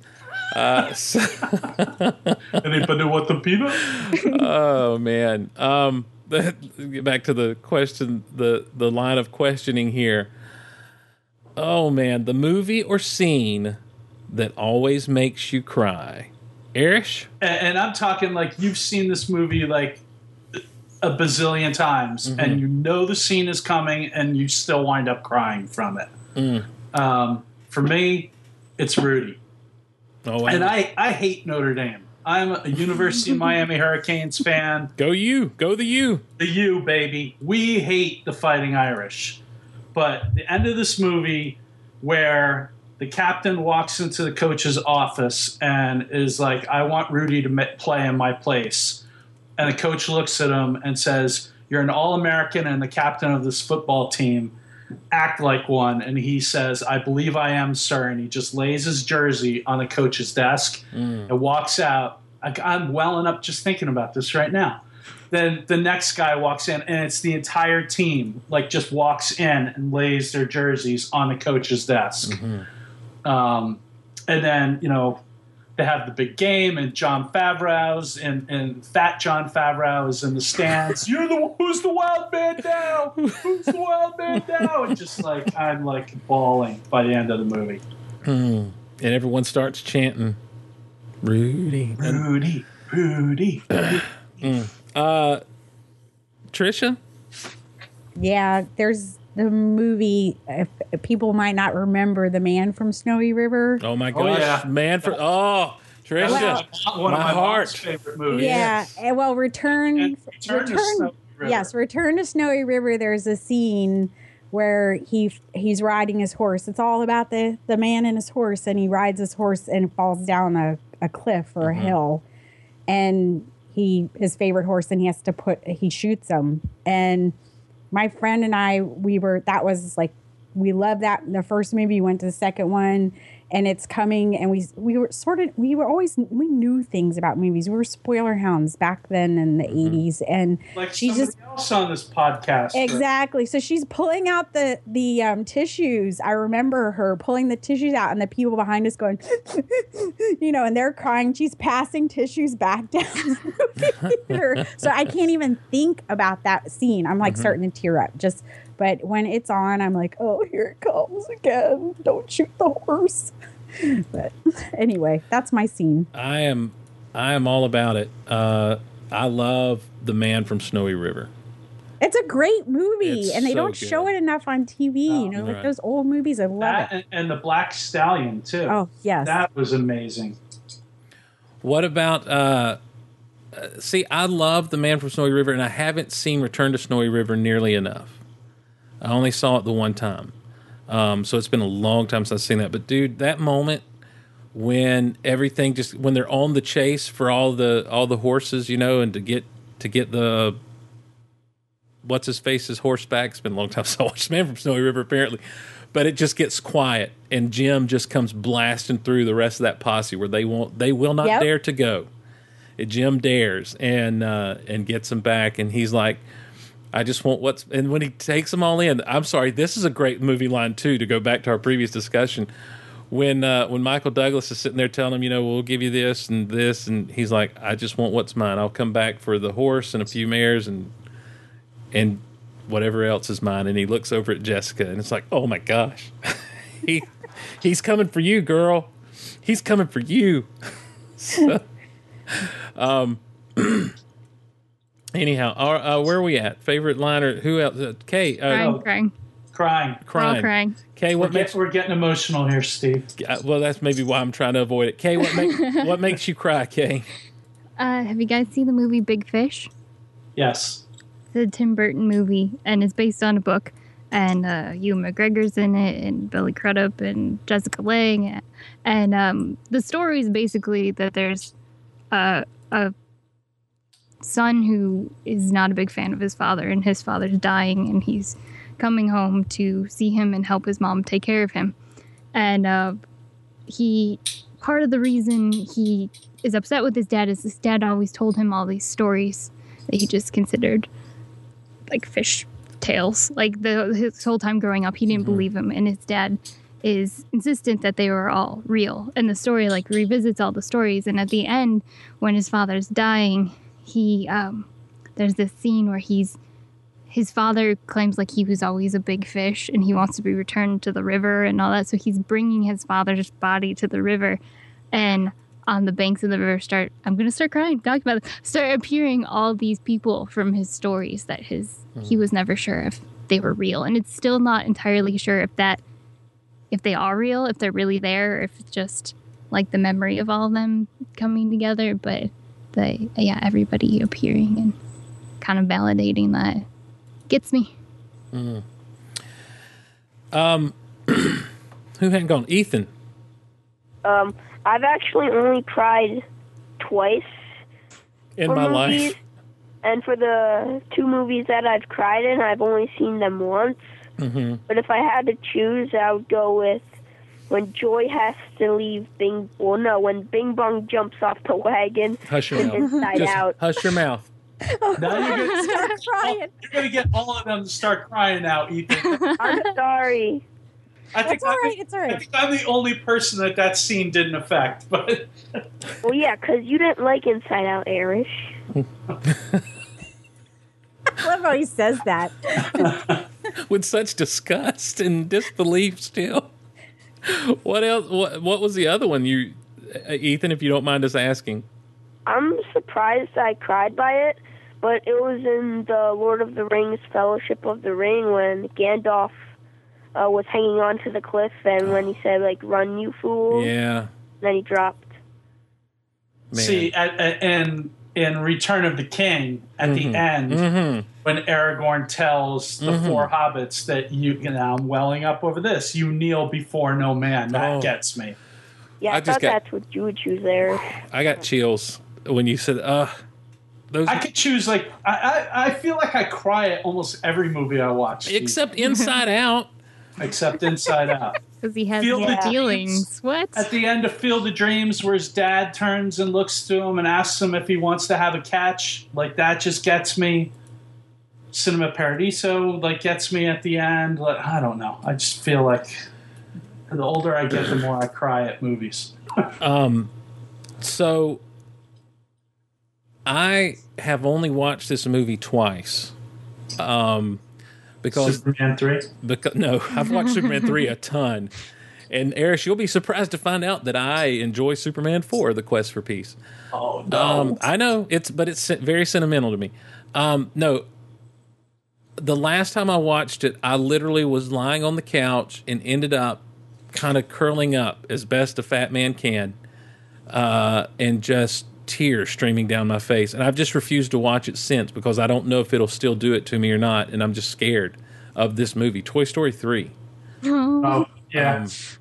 I was Andy, in my life, as far as just like his toys mattering to him and being his friends and that sort of thing, which is not to say he didn't have other friends, of course, but that was me. And so growing up and parting with those things and having to grow up, but also watching the toys deal, like that's the thing about those Toy Story movies, is there's so much, especially 3 is kind of like the flip side of growing up. They're dealing with growing up. We don't watch Andy deal with it the way we do, in Inside Out, but we see the toys deal with Andy growing up. And I don't know, there was just so many human moments coming from plastic and felt in that movie that it destroys me. And it's not even the moment when they're all about to die in the fire.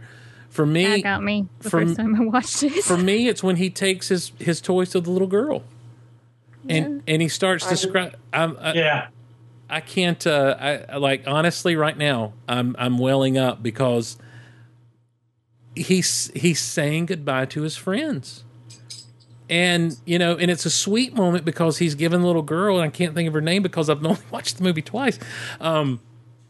He's saying, "Here are your new friends, but I'm going to leave these guys now." And I'm telling you, oh my gosh, it's ridiculous. It's ridiculous how emotional I'm getting about it right now. So I'm going to shut up. But because you're looking at the action figures on your shelves as you're talking. I cannot lie to you. I am looking at the action figures on my shelf. It's true. So anyhow, I heard you freaking out a little bit earlier today when one of them got knocked out of place. So yeah. My friend Casey's like, well, it was laying down, so I set it up. I'm like, it's fine that they're laying there. It's not going to hurt anything. So, but yeah, that's it for me. And I tell you, guys, I've not invested like time specifically to watch Inside Out. I want to echo what Ethan said though. I watched Inside Out. We were at some friend's house and their kids were watching it, and I was just kind of in and out of the movie as it was playing. But I was paying attention enough to know that when Bing Bong flies off the back of that wagon, you know, I knew what he was doing. And like, I looked at my friends with tears in my eyes and I'm like, did y'all see that? Did you see what they just did? This is ridiculous. Why are you letting your kids watch this movie? Pixar knows how to get in your mind. Exactly. They will tug at the old heartstrings like it's nobody's business, unless you're Irish and you don't like Inside Out. Yeah. So, did everyone admit to what makes them cry? Yeah, I think so. Yeah. Okay, Yeah. I've lost count. I want to start jumping around a little bit. I'm about to. Yeah, I'm about. I don't think we're not going to get to all 20 of these. So, I want to go to this one. If you can invite any 3 movie characters to join you for dinner, who would they be? Steve, this is why we're brothers from another. Is that where you wanted to go That's to? exactly where I was going to go. Well, Eric, start us off here. I'm interested to hear yours. All right. 3 characters that I could invite to join me for dinner would be Indiana Jones, Crash Davis from Bull Durham, and Yoda. And here's my thinking. One, Indy's got to have great stories, like Yes. all these adventures and stuff that he's been on. He's just the coolest dude in the world. Crash Davis, I'm a huge baseball fan, and he's got to have great stories about playing baseball in the minor leagues. And then who wouldn't want to have a meal with Yoda? Plus, I think that Yoda would really be into baseball. And I think that Crash would really be into Yoda's wisdom. And I think that they would hit it off really well. Yoda So those as are my 3. wait a minute. I just want to think here for a minute of Yoda as a baseball manager. I'm not. Yeah, I think he'd be a really good baseball. And that moment when the pitcher is kind of worn out, and Yoda has to take the walk out to the mound. Suddenly, the game is stopped for 30 minutes because But Yoda it would be perfect because that gives the bullpen guy extra time to warm up, and he walks out and he's like, "Doing how you are," and the guy's like, "I'm fine. Another inning you do not have in you. The ball give me." Oh, Sorry. awesome. And then he's like, "Sorry, kid." Now I want Yoda to coach my Little League. Like they have 4 sensitive people standing by to make sure that Yoda's not manipulating the ball in any way. Like the umpiring becomes a whole new thing when Yoda's in there managing. So, that'd be good. Trisha, 3 people from the movies you want to have dinner with. I want to invite Ray because she apparently didn't get to eat with dinner with anybody. Oh yeah, so, yeah. Now and that takes the bar so we can all eat sloppy. I was going to See say that girl eat I was going to say table manners. Table manners are out the window. out the window. Then I want to have Lando Calrissian in the mix with and then also Rose from Titanic. And there's going to be some great. He's going to do his Rico Suave on Rose, and she's going to give the snark back. So we'll have some fun there. But I think there would be some fun conversation. He's going to do his Rico Suave on Ray and you too. Well, of course. I think that's really why you want him there, so he can do his Rico Suave on you. Well, but it would be fun. I think it would just be fun conversation. But Ray has to come so we could all just kind of get, when you go to the medieval banquets and they just give you a knife and you're like, yeah, I could eat like an uncivilized person. There were no eating utensils in medieval times. Therefore, there are no utensils at medieval times. You just get a knife. Cable and go guy. for it. Cable guy reference. Nice. I have to, the Yoda reference, when I had some coaching for my horse years ago, the lady said to me, you need to speak to him like that character from that movie. You need to speak like Yoda, and then he'll believe in himself. So I do ride my horse around, Gainer the Jedi horse, and talk to him in Yoda talk. on occasions. That might be more for me too, but now, he works really well in sports psychology. I'm just saying. Well, now, Tricia, I must ask, do you just do the Yoda speak or do you do a Yoda voice? Oh, I try to do the Yoda voice, which is kind of funny if he's like trying to buck me off or spook because you're trying to do the whole thing. And right. it's sort of we're like, You're Yoda from when Luke freaks out and falls with him. That's probably what I look like. But yes, I try to speak to him in Yoda voice, like, you know. Can we hear Yeah, it? you come on. It's out there on the silver platter. You got to give it to us. It's like work ethic you must have. So, and Garrett, he tries to understand. He tries, you know, and then sometimes this is why you fail. That is why you fail. Bless his heart. It works very well for sports. Anyway, there's my story for the day. Nice. Kay, 3 movie characters to join you for dinner?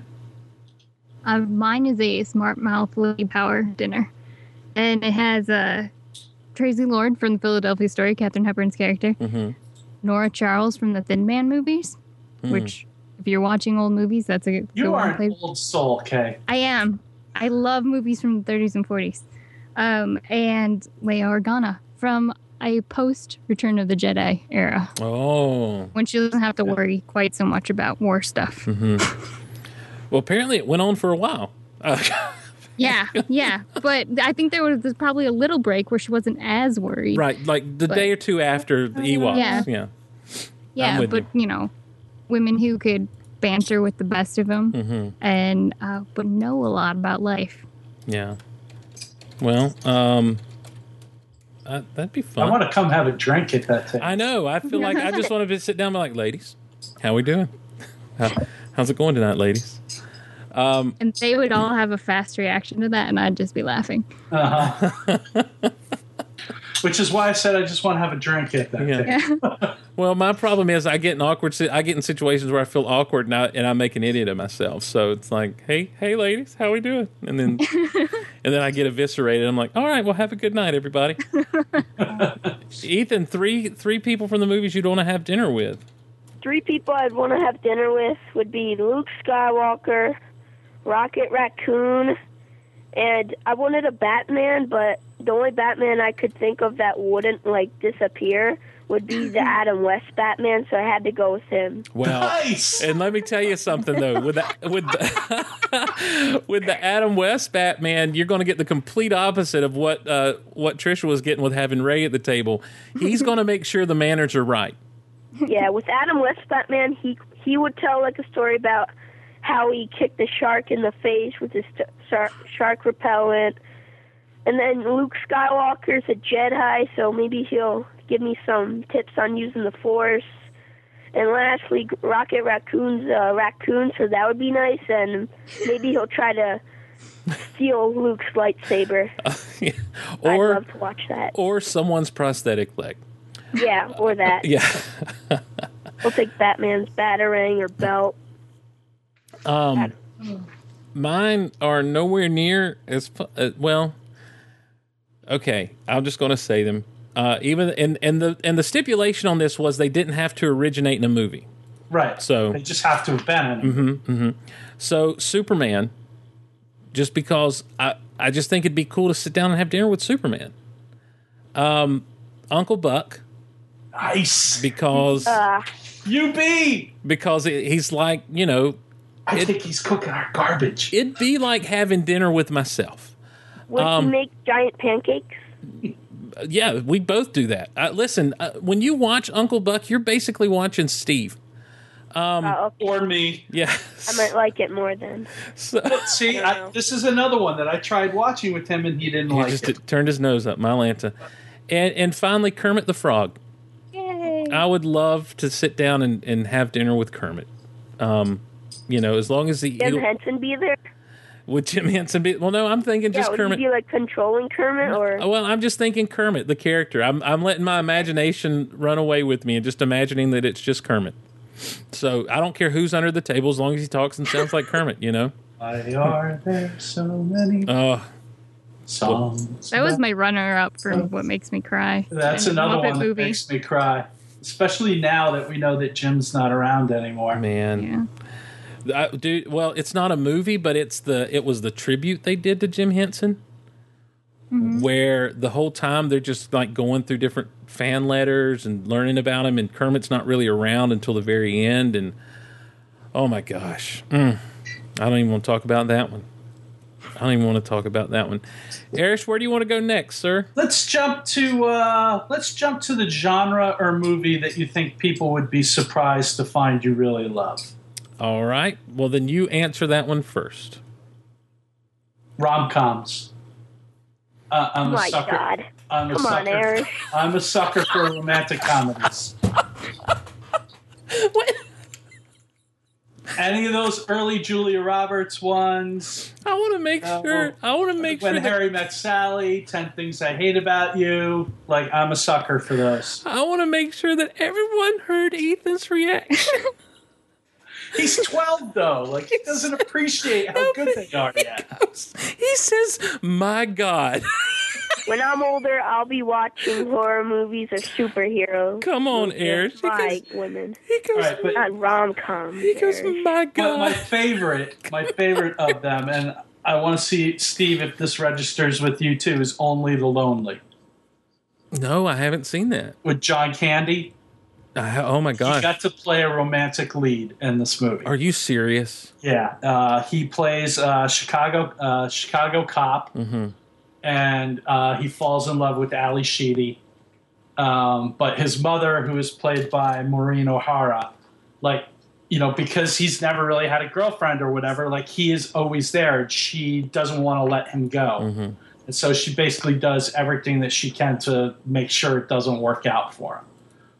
And look, it's not the best movie in the world, but it's a fun movie. But for me, to see a big guy like John Candy get to play a romantic leading man role like that just meant everything to me. It's one of my favorite rom-coms.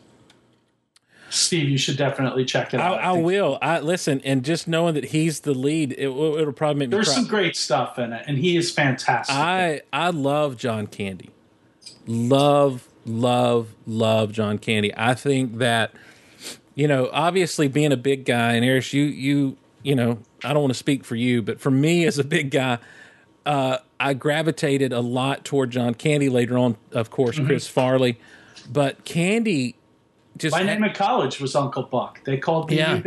and he just has this way. He always had this way of not only being hilariously funny and the butt of the joke, but also just could turn it on a dime and just make you cry with his, you know, just the level of the pathos he could bring to the table. Be vulnerable. Yes, he was just amazing that way. Yep.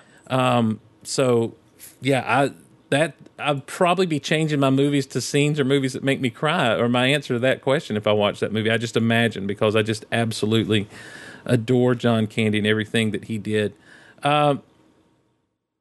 Trisha, what genre or movie do you think people would be surprised to find out you really love? Did we lose Trisha?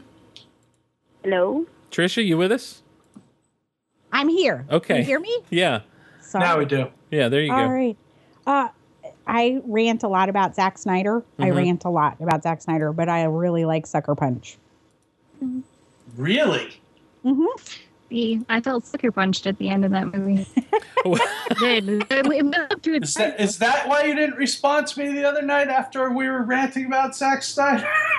No, I mean, 300's fine, but yeah, no. I like Sucker Punch is like this total existential, and it's not supposed to be. It is kind of, it's the same thing he did to Superman, which I don't really like. But for that movie, I liked it. I got it. I got what he was doing, and I enjoyed it. So, Okay. I know people would be like, "What?" Because they always hear me ranting on Zack Snyder. So, anyway, Interesting. yeah, there's my confession. Ethan, movie or genre that people would be surprised to find out you like? The last show I was on, I kind of mentioned it. I like horror movies. My God, come on, Ethan. Yeah, it's supposed to be something that people are surprised to find out you like. Well, I I don't really know. Like, I like action movies. I like superheroes. I was just picking. A really surprising one would be horror. Yeah, I was just picking on you, buddy. I was just throwing it back over the net after what you said to Arish a while ago, which owned me, by the way. Yeah. So, what kind of horror movies are you into? Like the old school. When I think horror movies, the first thing that pops in my mind are Jason, Freddy, Michael Myers. That's not what you're talking about, though, is it? I don't like the horror movies where it's just like the stupid ones like Ouija. I heard about that movie last year. That seems to be horrible. I do like the Michael Myers and Jason. Oh, good. Movies. Okay, cool. I also like some exorcism movies, like with The Conjuring. I also saw The Visit. Oh, you finally did get to see it? Yeah, it was actually really funny. Oh, okay. See, that's what trips me out about he watches these horror movies and he winds up laughing at most of it. And I'd just be like freaked out. I can't even watch, like, there's this new one, like The Boy or The Toy or whatever. Oh, yeah. Like, I can't even watch the commercial for that because it's a freaking little weird doll and it freaks me out. I'm scared of Ethan now. I'm just putting that out there. The only horror movie that will, like, well, I'm afraid of The Conjuring a little bit, but Michael Myers, that series, that scares me the most. I don't like Michael Myers. Well, I like him, but he scares me. He is. Listen, that first Halloween, not the remake, mind you. I'm talking the original. Is one of the scariest movies of all time. They do with Michael Myers what Spielberg did with Jaws, and it works. Kay, music too. Yeah, the music is like the greatest scary movie music of all time. Guys, I'm at home by myself right now. Kay, genre or movie that people would be surprised to find out you like? I think we kind of revealed it here. The 30s and 40s movies, mostly the comedies, but I also like the dramas too. Like the whole Thin Man movie series, which is funny because the first movie, it's a man who used to be a police detective, and then he marries this wealthy woman, and so he stops being a police detective, and he gets sucked back into solving mysteries again. And she's the one that I wanted at my dinner table, because she'll come with him and she'll discover things before he does, and even though he spent all this time being a detective, but they have just such witty, funny lines. They're back and forth. Like he has after this one incident where someone pulled a gun on him, the next day he's reading the paper and he's like, "I'm a hero. I was shot twice in the Tribune." And she said, "I read where you were shot 5 times in the tabloids." And he says, "It's not true. He didn't come anywhere near my tabloids." Oh. All right. Well. Sometimes some of the times the stuff that comes out of their mouths you just don't expect from that time period. It's pretty funny. And I'm gonna snowball off of that and just make it a quick announcement. Guys, we're halfway to our goal of $3,000. Yes! Geekoutonline.com/cure. We're at $1,510 donated. Timpani, Steve. So do what's that? Timpanies. Anyhow, so thanks to everyone. Continue, guys, to tweet about this. Put it up on your Facebook. Put the link to the First Giving page. Put the link to the Mixler page. Let people know what we're doing and that it's for a good cause. And let's we've got probably about 5-6 more hours of us going to be doing this. Not everyone here right now, but with the marathon. So let people know what's happening and continue to give so that we can hit that goal of $3,000. Man, we are already past last year's goal, which took us last year. It wasn't until almost midnight that we'd gotten to this far. So thank you everyone so much for giving, and appreciate it, and keep telling people to do so. Your surprise, Steve. My surprise. I mentioned it earlier. I'm just going to go with a movie because when it comes to genre, I can't say that I really love the rom-coms necessarily, which I think that would be the one that would surprise people if I did. There are a lot of romantic comedies that I do like, but the movie that I think people are surprised to find out that I really love Superman 3 is Superman 4, The Quest for Peace. This is one of the most horrible movies ever made.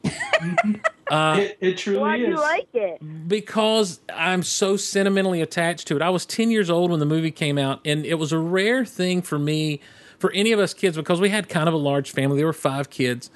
It was a rare thing for any of us to get to do anything with our parents, with just us and the parent. And my dad took me, just me and my dad, to go see this movie. And so it still has a really sentimental place in my heart for that reason, but also because it was Superman.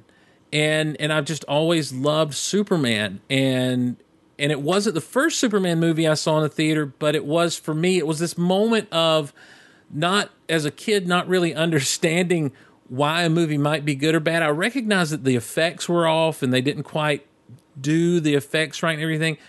But it had also been, 4 years or so since Superman 3, and it felt like a return of Superman to the movie theater. And it has some good, when you go back now, when I watch it now, there's heart to it that just did not. It was covered up, and there's a lot good about it that just gets messed up because of the effects or because of a weak story. But there are moments of just pure heart in that movie that I love, and so yeah, people find out they're surprised when I say I do really like that movie, that it's something I really enjoy. So I want to jump to this one. Do you have a kryptonite? Speaking of Superman, so come ride with me on my Segway, gang. Do you have a kryptonite movie, and what is it? In other words, it's the movie that if you're flipping channels, you just can't help, and it's on, you can't help but watch it. Derek, you didn't show me this question. Uh-oh. Yeah, I did. You did? Yeah, I'm pretty sure I did. Yeah. Yeah, if everybody else got it, you got it. All right. Kryptonite movie? Yeah, go ahead, Ethan. Do you know one off the top of your head? If there's a movie I try to hate, I try to stay away from. No. It's the movie that if you're changing the channels on the TV and you see that it's on, you have to stop and watch it. You can't, you're powerless against it. Oh, you can come back to me. Okay. Last. All right. Steve, why don't you go first on this? All right, I'll do that. There are several. There are so many, but I will say that Shawshank Redemption is that for me. It doesn't matter what point it is in the movie. I end up just watching it. That and Oh Brother, Where Art Thou are 2 movies that I just can't. And it's not that I would never put them on a list of favorites. I know they're great movies, both of them for different reasons. And for both of them for different reasons, I can't help but just sit and watch once they're on. They're kryptonite movies to me. Trisha. All right, Top Gun. If I go by it, I got to stop. that one just, I don't know why. I can watch it a gazillion times. And Legends of the Fall, which luckily hasn't been on TV a lot recently. Luckily. It used to be on all the time. And that gets sucked up watching that. Now, Trisha, I need you to be honest with me here. Do you stop and watch Top Gun hoping that you're going to see a bunch of guys out in the sand playing volleyball? Playing with the boys. I have to admit that does, it's extra incentive, but when I was in high school when that came out, I went to the Naval Academy table to give them my, I wanted to go to the Naval Academy. I wanted to be a naval aviator. That's what I wanted to do. So it fascinated me, just the whole job and the careers. It ended up being that they said, oh, no, you're a lady. You can't do that. So, and a woman of my generation my age ended up being the first naval aviator. So that was in that age. But yeah, it doesn't hurt like beach volleyball. Yeah, well, listen. And Kenny Loggins, ladies and gentlemen, I mean, the voice of the 80s, maybe. Just maybe. The voice of 80s cinema, at least. Caddyshack. Yes. Footloose. Top Gun. Yep. No, my story of Top Gun, I remember my sister had some friends over, they'd rented it and watched it, and, I was sitting there watching it with them, and one of her friends was like, you know what, if I was ever a pilot, my code name would be Your Mama. And that always stuck with me. I stole that from him, and I have used that joke repeatedly, and it's not mine. I stole it years ago, but it was so good. Eris, you got a kryptonite movie? I got a bunch. It kind of, it's sort of almost seasonal. It's like whatever's hit cable recently, but Pitch Perfect was a major kryptonite one for me. I could not help but watch that movie anytime I came across it. Definitely Lost in Translation is one. I love that movie, and it's one of those where it's like, oh, I got to watch it until this scene. The Bill Murray karaoke scene. Like, I have to watch it until that scene. Right now, Guardians of the Galaxy. You know, I wound up watching it a couple times today, just for like a few minutes here or there. Yeah. So I was flipping the channels and it was on. So, well, Kay? Raiders of the Lost Ark. Oh my gosh, yes. I put it. I'm working on a costume, and I put it on. This was a couple months ago. I started, and I put it on to double check something on one of the costumes, and I had to watch the whole rest of it. What costume are you working on? I am making a Marion costume, her second costume. Is that the one classic with, like, one? The red pants and the white shirt? Awesome. Man, look at you. Just crafty and so in costumes. Man. Ethan, we're going to swing back around to you. You got one, buddy?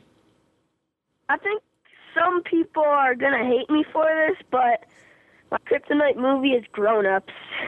Nice. I've not seen the Grown Ups with that's Adam Sandler and Kevin James and Yeah, it's that big get together of Adam Sandler, Kevin James, David Spade, or whatever. Yeah, you're right. Yeah, you're spot on. Listen. But yeah. Go ahead. Well, that's pretty much all I have to say. I'll watch any scene in the movie, really. But yeah, any of the old, especially the old Adam Sandler movies, I'll sit and watch when I see the. I love Happy Gilmore. Happy Gilmore. Oh yeah, now that I think about it, maybe Happy Gilmore. I also love The Wedding Singer. Yes. I mean, dang, what a movie! That falls into my rom-coms. Yeah. It is a sweet moment when he comes back there on that plane singing to her. Bless. I just love Billy Idol standing up going, right! That's true. That's true. Some people were playing along a little bit in the chat with that one. Any of the Back to the Future Ghostbusters movies?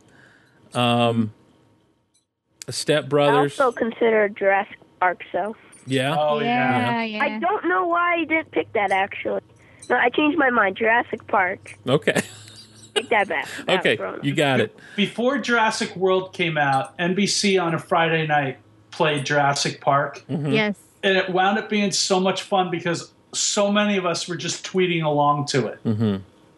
And it was such a blast to watch it because you felt like you were watching it with, like, you know, all your close friends, and everybody was just, you know, a lot of Ian Malcolm jokes and stuff like that, but it was a blast. And like, I wish like they would do stuff like that more often, make it like a Friday night movie night and show classics like Back to the Future and stuff like that, and encourage people to tweet along with it. Yeah, that would be great. A couple of other things from the chat here, people just dropping their favorites, or their kryptonite movies. Blues Brothers, Catch Me If You Can. I love Catch Me If You Can. The Rock and Con Air, Tommy Boy, Braveheart. Bees! Get them off, bees. Alex Eubank says Crocodile Dundee 2. All right. Major League. That's a movie that that's another. I will. That's a fun movie. I just always dreamed of walking out to screaming crowds with some awesome rock anthem playing, whether it's Wild Thing or anything. So, sounds like a great GOLiverse idea. Friday night movies. So, all right. Well, guys, we've been going at this now for about an hour and a half. So, I'm going to. How much time do we have left? We can go a few more minutes. Is there all right. is there one more you want to catch before we wrap it up? Yeah, I think number 15 would be interesting, and then let's end with number 20. Okay. All right. So pick a character and insert them into another movie. What happens? Wow. All right. Trisha, let's start with you. I'm going to put Joy from Inside Out into Man of Steel and make it a completely better movie. Yes. He'll turn his frown upside down and make him smile. Oh, that's awesome. Oh, bless your heart, Trisha. Thank you. Let me ask you something, Trisha. Do you love Superman? I love Superman. Okay. Yes, I love Superman. I do. And is that where your dislike for Man of Steel comes from? Utterly does not understand the character. Mm-hmm. Yeah, I agree. Listen, I'm on board. I've gotten taken to task because I've been told that every time we get on the show, we bash Man of Steel, is what I've now been told by someone. I wish these guys would quit would start saying something positive about Man of Steel. Make a good Superman movie, and then we'll. Yeah. So Trisha, let me ask you. I'm sorry to go off question here. What did you think of Superman Returns? It's one of my favorite movies. Oh my gosh, Trisha, we're like getting to be best friends. I know over you here. like Smallville too, which is one of my favorite shows. Oh, Trisha, I was on the #1 Smallville podcast on the internet. I know you were. So yes. If I may brag a little bit. Oh, by the way, guys, if you're not watching The Flash, you should be. Yes. And if you Supergirl and Arrow and Legends of Tomorrow. But if you Monday through Thursday, it's just a cool DC show every night. That's right. And if you missed this past week's episode of Flash, check out that villain's name when you get a chance to watch it. It completely slipped my mind. Yeah. I watched it last night. Damn it. Yeah, Russell Glawson. How does that slip your mind when Glawson's right in your face? I was paying attention to the fact that he was the turtle. Yeah. Well, listen, I feel that's a shout out to me as well. Yeah, I was just going to ask. So that's a shout out to me and Derek as well. When there's a point where Barry says, "How did everyone know about Glawson before I did?" I want to get that soundbite or video clip and isolate it and send it to Grant Gustin and be like, "Because you've never listened to my show." But yeah, Trisha, I loved Smallville. Still do. I love that show. I'm so excited Brandon Routh is back in DC and he's practically Superman, except he's in a super suit. That's right. He's awesome as Ray Palmer too. Yes, he's so good. He's just such a good guy. Period. Like, Legends of Tomorrow was I dug it. So when it got to the end, I was like, oh, that was rough. But I see what they were doing with the character, so I encourage people to check it out if they didn't. Rory as Rip Hunter is pretty cool. I think it's funny that he's basically playing a Time Lord. Yes. After being a companion for so long. So anyhow, all right. So that's Trisha, well played on Joy in that. Ethan, you got a character to insert into another movie, and what happens? I'm going to add a little humor to Christopher Nolan's Dark Knight trilogy. Mm-hmm. I'm putting Paul Blart in as a police officer. Well played, young man. I would pay so much money to see Paul Blart just wasting bullets on Joker thugs. Maybe even trying to take down Bane. Segway. You were born in the mall. Or you work in the mall. I was born there, Darth Vader breathing, Darth Vader breathing. Why would a man walk when he could ride a Segway? Oh, yes. Perhaps they're wondering why a man would walk through the mall when he can ride a Segway, Darth Vader breathing, Darth Vader breathing. The price is rising. That's beautiful. Well played. Erish? All right. The scene in Godfather where Don Corleone sends Tom Hagen out to Hollywood to talk to the movie producer to get Vince Montana into the movie. Instead of sending Tom Hagen out there, he's going to send Chili Palmer out there from Get Shorty. Oh, nice. And then Chili will get the guy the part, and he'll just stay out there because he likes Hollywood, and he'll start making movies. Nice. Kay? So I want to take Humphrey Bogart's Rick from Casablanca and put him in Mad Max Fury Road. Wow. And what happens? Well, I think he would take the place of the guy with the metal nose. I still haven't seen Fury Road. But he would be more active. He's the jaded, tired of war guy. I think it would be interesting to have someone in the bad guys group that's just sick of this whole thing. Scott Rifen, because I always connect everything to Star Wars, Scott Rifen made a point on the recent episode of Geek Out Loud when we were doing the second Force Awakens commentary to hit the internet, that Maz is basically Rick from Casablanca. Yeah. I was like that. I'm completely sold on this character if I wasn't before.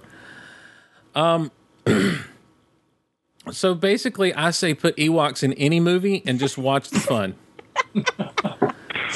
Doesn't matter what the movie is, throw an Ewok in there and see what happens. I think that Ewoks would only enhance any movie that they're in. So that's great. Minions. Well, no, Despicable Me. Put Ewoks and Minions together in a movie. Or nothing get done. Drew's little. Nothing would get done. Kay says nothing would get done. All right, finally, our final question. In honor of the one franchise we all equally love, do you prefer a good blaster by your side or an elegant weapon for a more civilized time? Arish. As cool as lightsabers are, I want a blaster. Kay. Blasters are probably more practical, but I want a lightsaber. Ethan. Lightsabers. Trisha. I'm not picking. I'm taking both. Oh. I will not be bound by your rules. Option. Yeah, I will not be bound by your rules. People. Ray looked pretty cool with the blaster and a lightsaber. Yeah. She did. Or you could take Ezra's and then you have a blaster and a lightsaber together. One. Yeah, and a staple gun. That seems more unwieldy. So, what's that, Kay? And so that seems more unwieldy than having two separate. Arsher does a pretty good job with it. I like the way he goes back and forth. The way they animate him. Thank you. Thank you so much. He's not bad. He's just drawn that way. Nice. I would love to be able to say lightsaber. I'm just afraid I would cut every appendage off if I had a lightsaber. So I'm just going to go blaster because I feel like it's safer for me to do that. Probably what I'd end up with is one of those staffs from Jabba's palace. Like, this can't really do much damage. So have one of these, Rancor Keeper Steve. That's probably where I would fall in with all that. Guys, so much fun. Such a good time. Thank you guys so much for being on and just having some fun, talking some movies and talking some movie questions. Arish, thank you for coming up with all this stuff. My pleasure. This was a blast. And thank you to Trisha and Kay and Ethan for coming on. Yes, sir. Yeah, thank you guys so much. So excited to have you guys pass the corn with us. Indeed. Trisha, where can people find you online and look at all your ramblings and musings that you have to give to us? Rambling and Musings on Fangirl blog. I'm at Fangirl Cantina on Twitter. Our latest episode of Fangirls Going Rogue just went up. It's an awesome discussion about Ray and Ray and Ray. And Hyperspace Series, the podcast I have with Kay and BJ Priester, will be up on Monday also. And we talk about storytelling in the First Order and Han Solo. So, good discussion. Kay, what about yourself? Also find me on fangirlblog.com, and I'm on Twitter at geek_KY. Oh, Geek K. There it is. Arish, anything you got to plug or tell us about it all? Oh, there's so much I wish I could tell you about, but well, soon. You know me. Look, you know me. I'm not going to push you. I'm going to plug Ethan. Oh? He has started a blog. Yeah. Well, you tell him what you blog about. My blog is called Kids, Geek News, and Spoilers. It's basically in the title. I have some geek news, some theories, a little bit of spoilers. So, yeah. Tell him your theory on Suicide Squad and Joker. Oh yeah, I came brilliant. up with a theory to support the theory that the Joker is Jason Todd. There's been a new poster released. And Joker's mouth looks exactly like the logo of the Red Hood. So, well, look at you. How can people find your blog? I got it. It's the kids. Yeah, thekidsgeeknews.blogspot.com. thekidsgeeknews.blogspot.com. So all of you other people with links and podcasts and everything, go ahead and put that link up for my boy Ethan and run over there and check out what he's got. Leave encouraging comments, gang, and support Ethan and what he's starting to do. Before you know it, Ethan's going to be podcasting, I'm sure. Hope so. Exactly. Do what now? It'd be nice. Yeah. Well, you're always welcome on the Geek Out Loud, Ethan. Thanks. As are you all. Kay, thank you so much. Trisha, thank you so much. Thank you. Arish, thank you so much, my friend. Arish did the lion's share of the work, guys, in putting these questions together and getting them to us, and I appreciate it in a big, bad way. And happy to help in an amazing cause, an amazing thing you're doing here today, my friend. Well, it's the second annual. We're doing great, and I want to thank everyone who's given so far. Remember, if you're catching this via the podcast before January 31st of 2016, I don't know how long this will be available past that, but then you can still give. geekoutonline.com/cure. geekoutonline.com/cure. That's where you want to go. And if you're listening today, and you're a card collector, geekoutonline.com/cure auction, where one of our listeners has put up a great looking gold medallion Captain Phasma card from the Force Awakens top set.